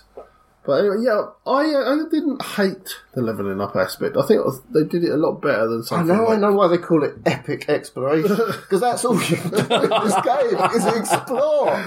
Yeah, we will be comparing the games later, but something like the Ravenloft series, that didn't do levelling up hardly well at all. So it's obviously better than that. Not as good as something like Pathfinder. It's not great, but I thought it was just about adequate. But no, it's not adequate. Repeated plays, I'd want more. You're rubbish. It's not adequate at all. It's quite unsatisfying to make it for a quest. Yeah, and then essentially find. The thing is, it doesn't make you feel more heroic. It doesn't make you feel like you've earned anything. And the most important thing about leveling for so many people is that you get to make your character unique. I have chosen this path, I have chosen this upgrade, I have chosen to take this, and there's just not enough. If there was 3 different ways to become a warrior priest, I choose to become the Guardian, or I choose to become the Acolyte, we've all seen them, right? There's ways of doing that, but you're going through on a very set path, and by the end of the quest, everyone's Bright Wizard is going to look very, very similar. And everyone's Warrior Priest is going to look very, very similar whenever you go through the quest. And that is not good enough for me when you're trying to push that there is a quest, there is a campaign, it is levelling. The second point on there, though, was, lads, the difficulty of the campaign arc. Do you feel like they've got the difficulty right? And do you feel like you're getting more heroic and the challenges coming up at the same time as you? Not really. I've read a lot and I've done it myself. That very first quest is quite tough. And it can be, obviously, if you get some bad rolls and bad enemies come out. And you find a lot of people replay that first quest quite a few times until they actually succeed. Yeah. And then they use that as their stepping stone for the rest of the game. If you lose that first quest, it's all downhill from there. Yes, yeah, absolutely. I found. Yeah. Did you find that quest 2, 3, 4 and 5, were they as difficult as 1? They get slightly more difficult because the enemies are getting slightly more difficult. But they all feel very samey to me. Yeah, there is different theme. There's a bit of blue here, a bit of green there, but it's all very samey. You don't feel like the arc changes at all. No. It maintains that they must have balanced the difficulty of the quest with the leveling system. It's a very shallow arc. Then you've got a complete random if you get those legendary weapons, and they're going to help you massively if you get the right ones. And some of them are better than others, so you've got that random thrown in on top of the other random. So if you get the best legendary weapon, all of a sudden you're probably ahead of the game. Is this Sean dissing random in a game? It is a little bit. What have you done with the real Sean? Right, okay. I think we're kind of, in the whole campaign system, we're a bit... Ignoring the campaign system, the only other way of playing the game is the Delve quest. Now, there is only one in there. What it basically allows you to do is go through the whole content of the box pretty much, but in one foul swoop. So you will level to some degree as you play, and the tougher enemies will come in. It's a really odd addition. It's a very strange, It's I quite like it. Really? Yeah, because there's people I would play this game with. They're not necessarily gamers, but they want to play something like this. They're not going to be around for a campaign. They're going to stay to do the whole thing, stages, and I can play a condensed version of the game in one swoop with them. But you're seeing almost all the game. Yeah, you are. Yeah, because there's so little in the box that you take 36 enemies out of 37 enemies. And the work gone into the quest and the story and the characters, all of that just gets stripped away. Yeah, and it becomes. But this is entirely personal to me because I've got someone in mind who I know wants to play a game like this, and that I could play it without it sort of cutting off in the middle. So that's completely personal. Just whip them with the belt. As they run. I'll stand in my hallway, in my front hallway, and just punch them as they go by. Yeah, I'm not with you, Sean, because the Delve quest is going to take a long time anyway. It'll take a couple of hours, yeah. So you can play through a couple of the quests of the campaigns if they really like it. And you get the difference in story and the difference in nemesis and more variety. I'm not you just kind of plug it away. I can see a value in it for me. Okay, fine. Going outside the specifics of the actual mechanisms, which we're giving a good old kick in there. Player count. Now, it's supposed to play for 1 to 4 players. If you play 1 player, you're playing 2 adventurers. So basically, it's 2 to 4 adventurers. You have different varieties of each of the characters depending upon your player count. And all that means is that if you're playing with fewer characters, they have more hit points. It's the only difference it really makes for you. Does it adjust well for the varied player counts, and what player count is best? Paul? I've played it both solo and with four players total, and it felt really balanced. I like the fact that if you have less players, you get more hit points and more activations, more actions per turn, but it is balanced. It works. Yeah. See, for me, I think it's 4 players, and if you are playing with lesser player count, then still have the 4 adventurers in the game, because I think you're losing out on the variety of actions. So, in a 2-player game, you might have 4 actions to split between you, but you've only really got 1 chance of attacking.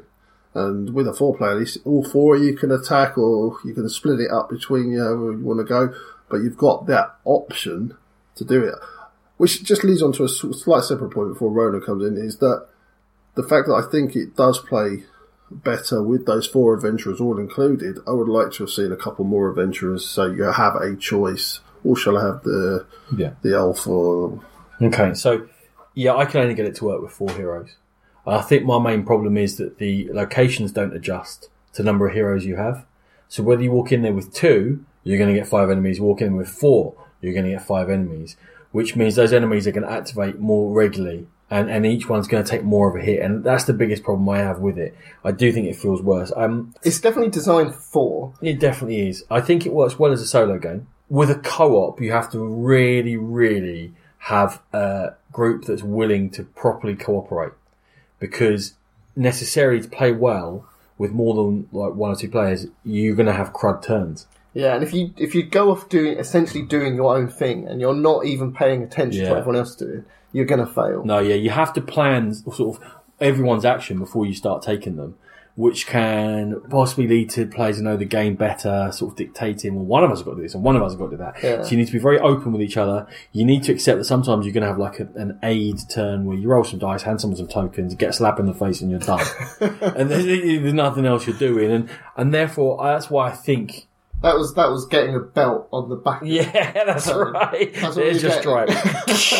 So if you've got a group that's willing to compromise and work together, and that is one of the positives again, is the fact that it's truly cooperative. There's a lot of interaction. When I do play Dungeons and Crawlers, I mean, this is again, it's a totally personal thing.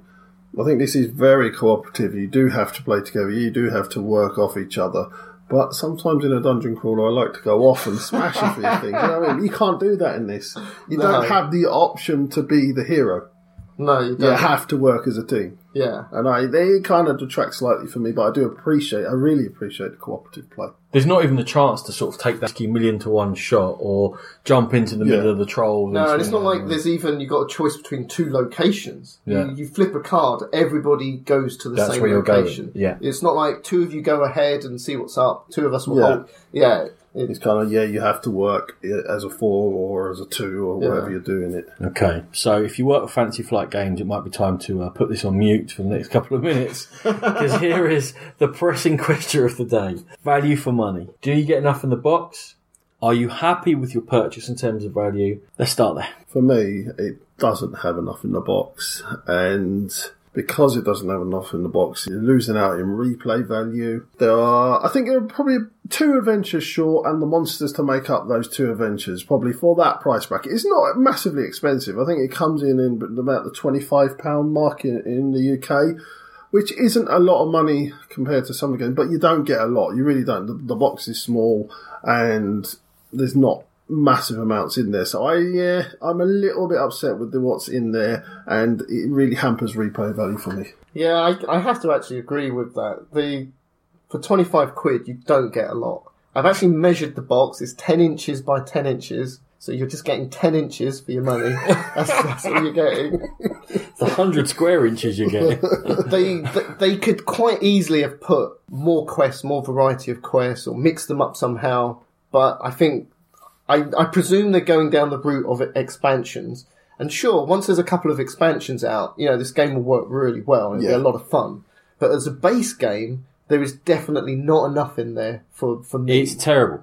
Yeah, it's not value for money either. Bare minimum that you could put in a box and call it a game. It's value in the sense you get... I count it's over 200 cards and there's lots of counters. But it's not... you're getting lots of stuff, but you're not getting much game. It's hardly a game. I can't really hardly believe how little there is in there, and that's the honest to goodness truth. It's like a skirmish game where you could only play 3 skirmishes and then you didn't see anything else. You mentioned the D&D adventure games. It's like getting one of those and getting the first 2 scenarios. Yeah. And then you go, well, that's it, that's done. Well, it's the start of a game. If there's some ideas, and there's just not enough in there. It's terrible. I think it's clear Fantasy Flight Games were always interested in expansions. And they put a game out, if it did well, you get an expansion somewhere down the road. I think it's clear their business model has completely changed to every game's getting expansions. And what is the minimum we can put in this box until we can add more expansions? Wave 8 just came out of X-Wing. Wave 8! Imperial Assault. Have you ever checked how many things are out for Imperial Assault? That's crazy. It puts me off. It genuinely puts me off. I'm like, I have no idea. But with Imperial Assault and with X-Wing, you are getting a game that you can play a few times and it will react differently. But with this, it's kind of going to go in the same way. Maybe one of two, you're going to fail or you're going to succeed. Other than that, it's going to go in the same way. With this and a Game of Thrones card game 2nd edition, I'm starting to get annoyed with them. Because they did exactly the same games on 2nd edition. There is the bare-ass minimum of a game in there as well. Yeah. And you have to have expansions. With this, get any longevity out of it, you have to have expansions. Yeah. I mean, well, saying that, on a positive note, I actually really enjoy playing this game. Admittedly, there's not much game, but the small amount of game there is, I really enjoy playing it. Really? Because that hasn't come across so far in the last 40 minutes. I was going to say, Ronnie, you told me Paul liked it. So you do like playing the game as is, yes. But given that we anticipate there's going to be expansions, there is going to be expansions. What would you like to see in any expansions? More quests. That has to be the bare minimum. More quests. I'd like to see them, more quests. I'd like to see more adventurers so you get a choice. I like what they've done with the creatures, so I really want them to expand on that and use that as a platform, and hopefully we get some really wonderful creatures coming in that do weird and wonderful and beautiful things to us. They need to give me branch and development for the current characters, as well as more characters, more scenarios, of course. They need to extend the campaign system, because it's just too brief at the moment. And this is a very important point, something we haven't talked about yet. They need to give me a set of townfolk that I am adventuring for who aren't a complete bunch of dicks. Because after every quest, you read the resolution phase and they've burned someone. Yeah. Or they've killed someone, like they killed all the children because they might be the spawn of the devil. Yeah, like, what? The town people are really bad. They're just not good people. I don't know. I'm not happy taking their money. Something they need to fix as well is their whole location system. Because for me, it doesn't really work.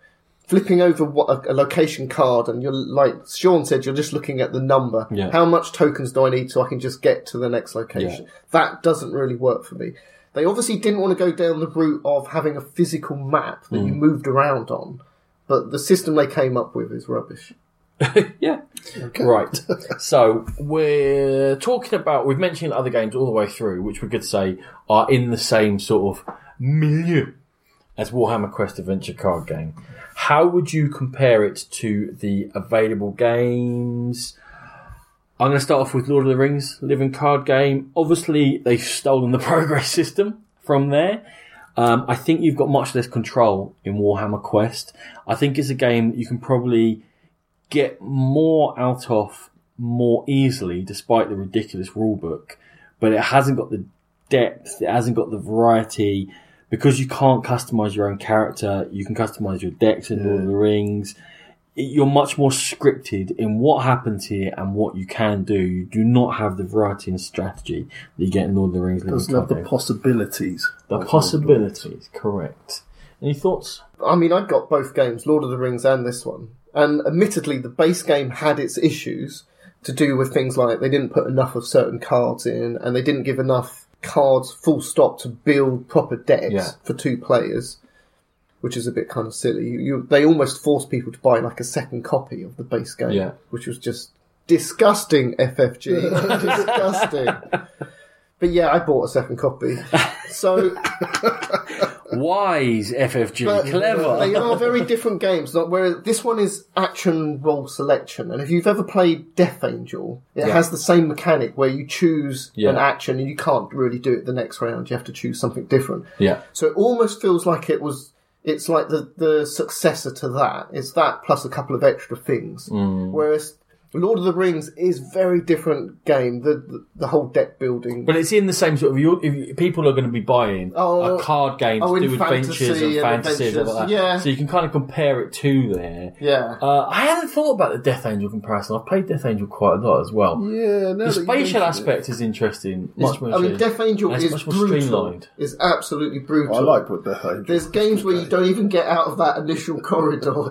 It's brutal, but I enjoy it. Whereas this one's brutal and I don't enjoy it because this one's making me work with fiddly, but Death Angel is very streamlined. Yeah. I mean, well, Death Angel has the thing where when you get hit, you die. Yeah. This one, like you said, you get whittled away. Yeah. Quest after quest, you're just literally being ground down by a massive foot that's just grinding you into the ground.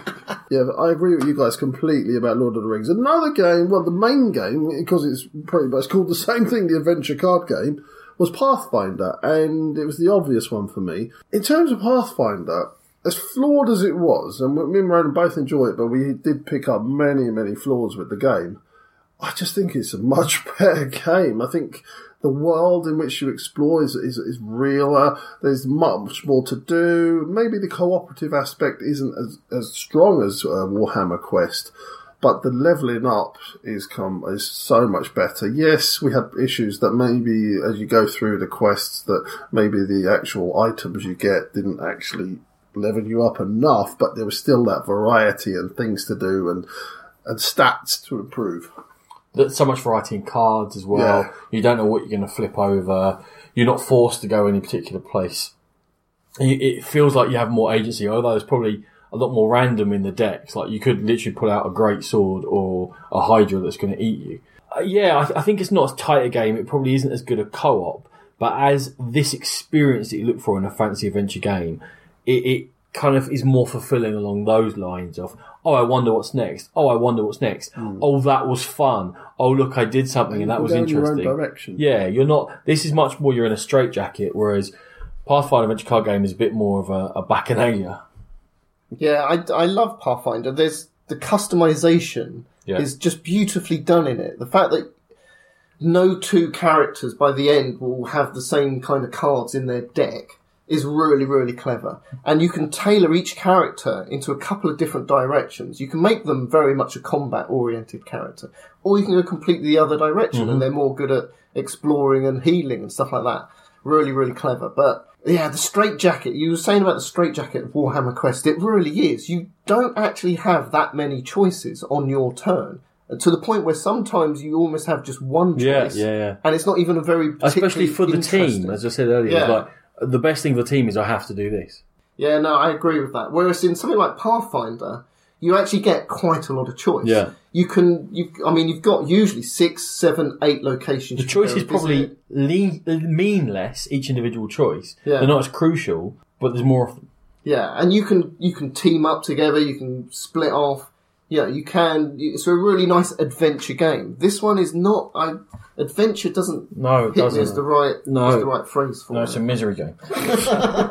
Any other games you guys want to compare? Obvious one I mentioned more before was the D&D adventure games, the Ravenloft, the Shadowlon.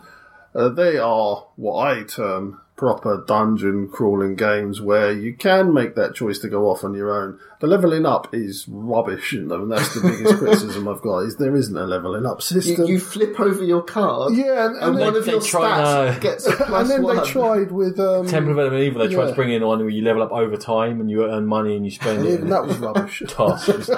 Everything about that game was rubbish. But the actual, let's never mention Temple of Adam and Evil ever again, but the other three, they actually worked as dungeon crawlers, and I felt like I was exploring a dungeon, and I felt like I could work cooperatively, or I could go off on my own and make my own choices.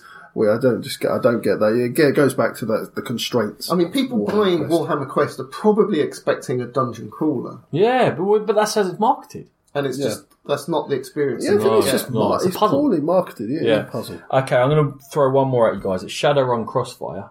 The expansion's come out relatively recently, and I think the expansion makes it twice the game.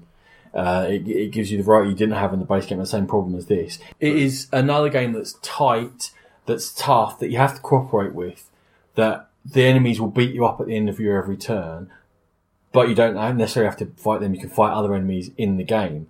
So it has got similarities, it doesn't do a spatial aspect, but it is deck building, and it gives you choices, and you can choose whether to spend resources now or hold on to them for later. And you still need to cooperate with each other.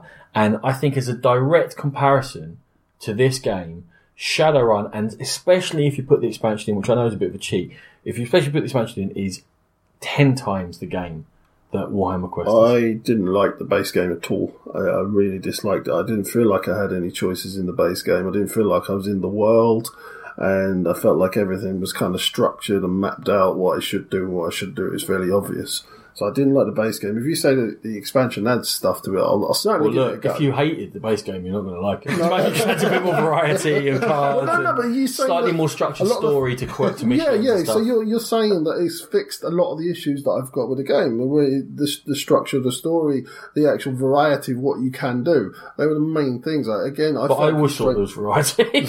We just came at this at two different ends. Have you played Shadowrun Crossfire? I have not played it, so no, I don't know. You should give it a pop. As a man who likes this sort of game, I have to admit, it's sat on my shelf. Oh, is it? Gathering a little bit of dust.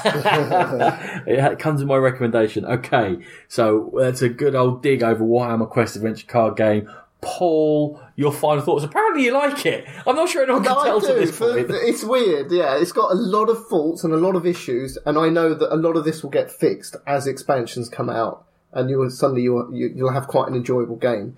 I enjoy the puzzle aspect of it, the optimization. I actually quite enjoy that. The thing I didn't like was that whole speedrun thing. Mm-hmm. I want more time beating off goblins. That's what I need. Okay. We started talking about whacking things with belts and suddenly it gets me jittery. Okay, it comes down to the heart and the soul of this game.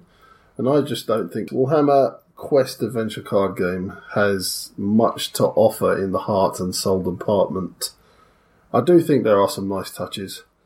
The way the creatures work, the genuine need for co-op play, and I disagree with the boys. I didn't think the levelling up was awful. It had some in there. But that lack of feeling that you're involved in a quest for righteousness and peace in our time, even if it is for horrible people, it's not there. It's not present in the game.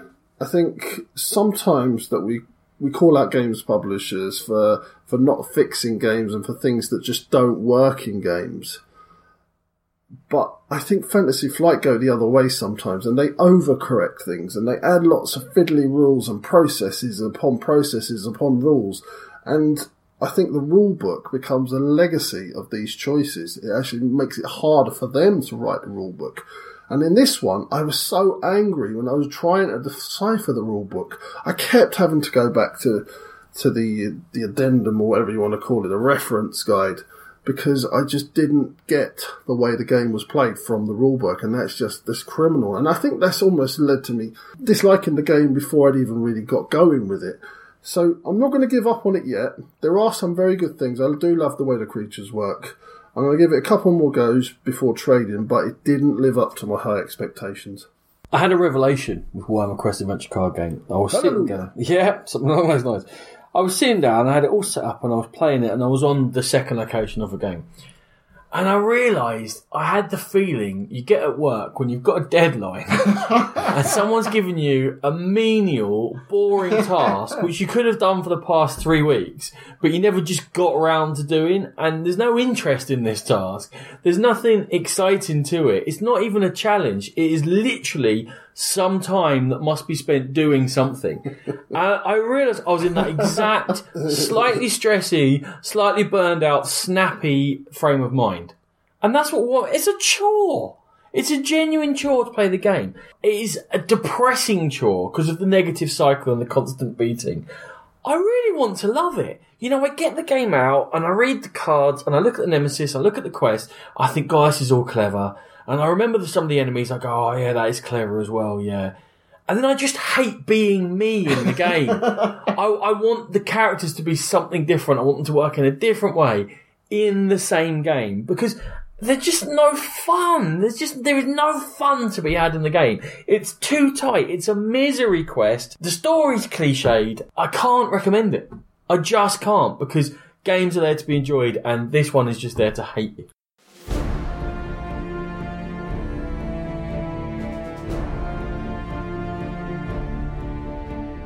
The Whinge is over. That's episode 60 in the bag.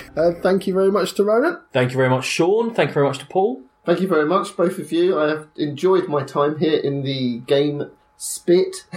In the game Spit. Well done, Paul.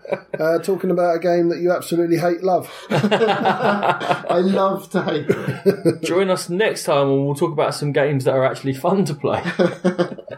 Thank you very much, everyone, for listening. Coming soon, we've got some treasure hunts for you. Yes, we're going off and scouting the future, Ronan. That into the future, like heroes of tomorrow. Thank you very much. We'll catch you next time. And, of course, we are very proud members of the Dice Tower Network. Go there for absolutely fabulous podcasts. You can go to 2d6.org where you're going to find written audio and visual gaming goodness. If you want to email us, we are at thegamepitpodcast@gmail.com. We have a Board Game Geek Guild where we love to hear your comments and we will freely join in with the chat. We have a Twitter page. We're at Game Pit Podcast. Like us on Facebook, and if you want to download our episodes, we're on Podbean, Stitcher, and iTunes. Music by E. Aaron.